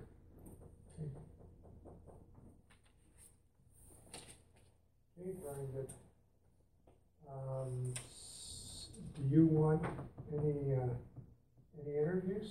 yeah, I can definitely talk about the neighborhood meetings there now that there's something to be announced. Okay, we'll take a recess for 5-10 minutes and you can get a soundbite from me and then we'll reconvene to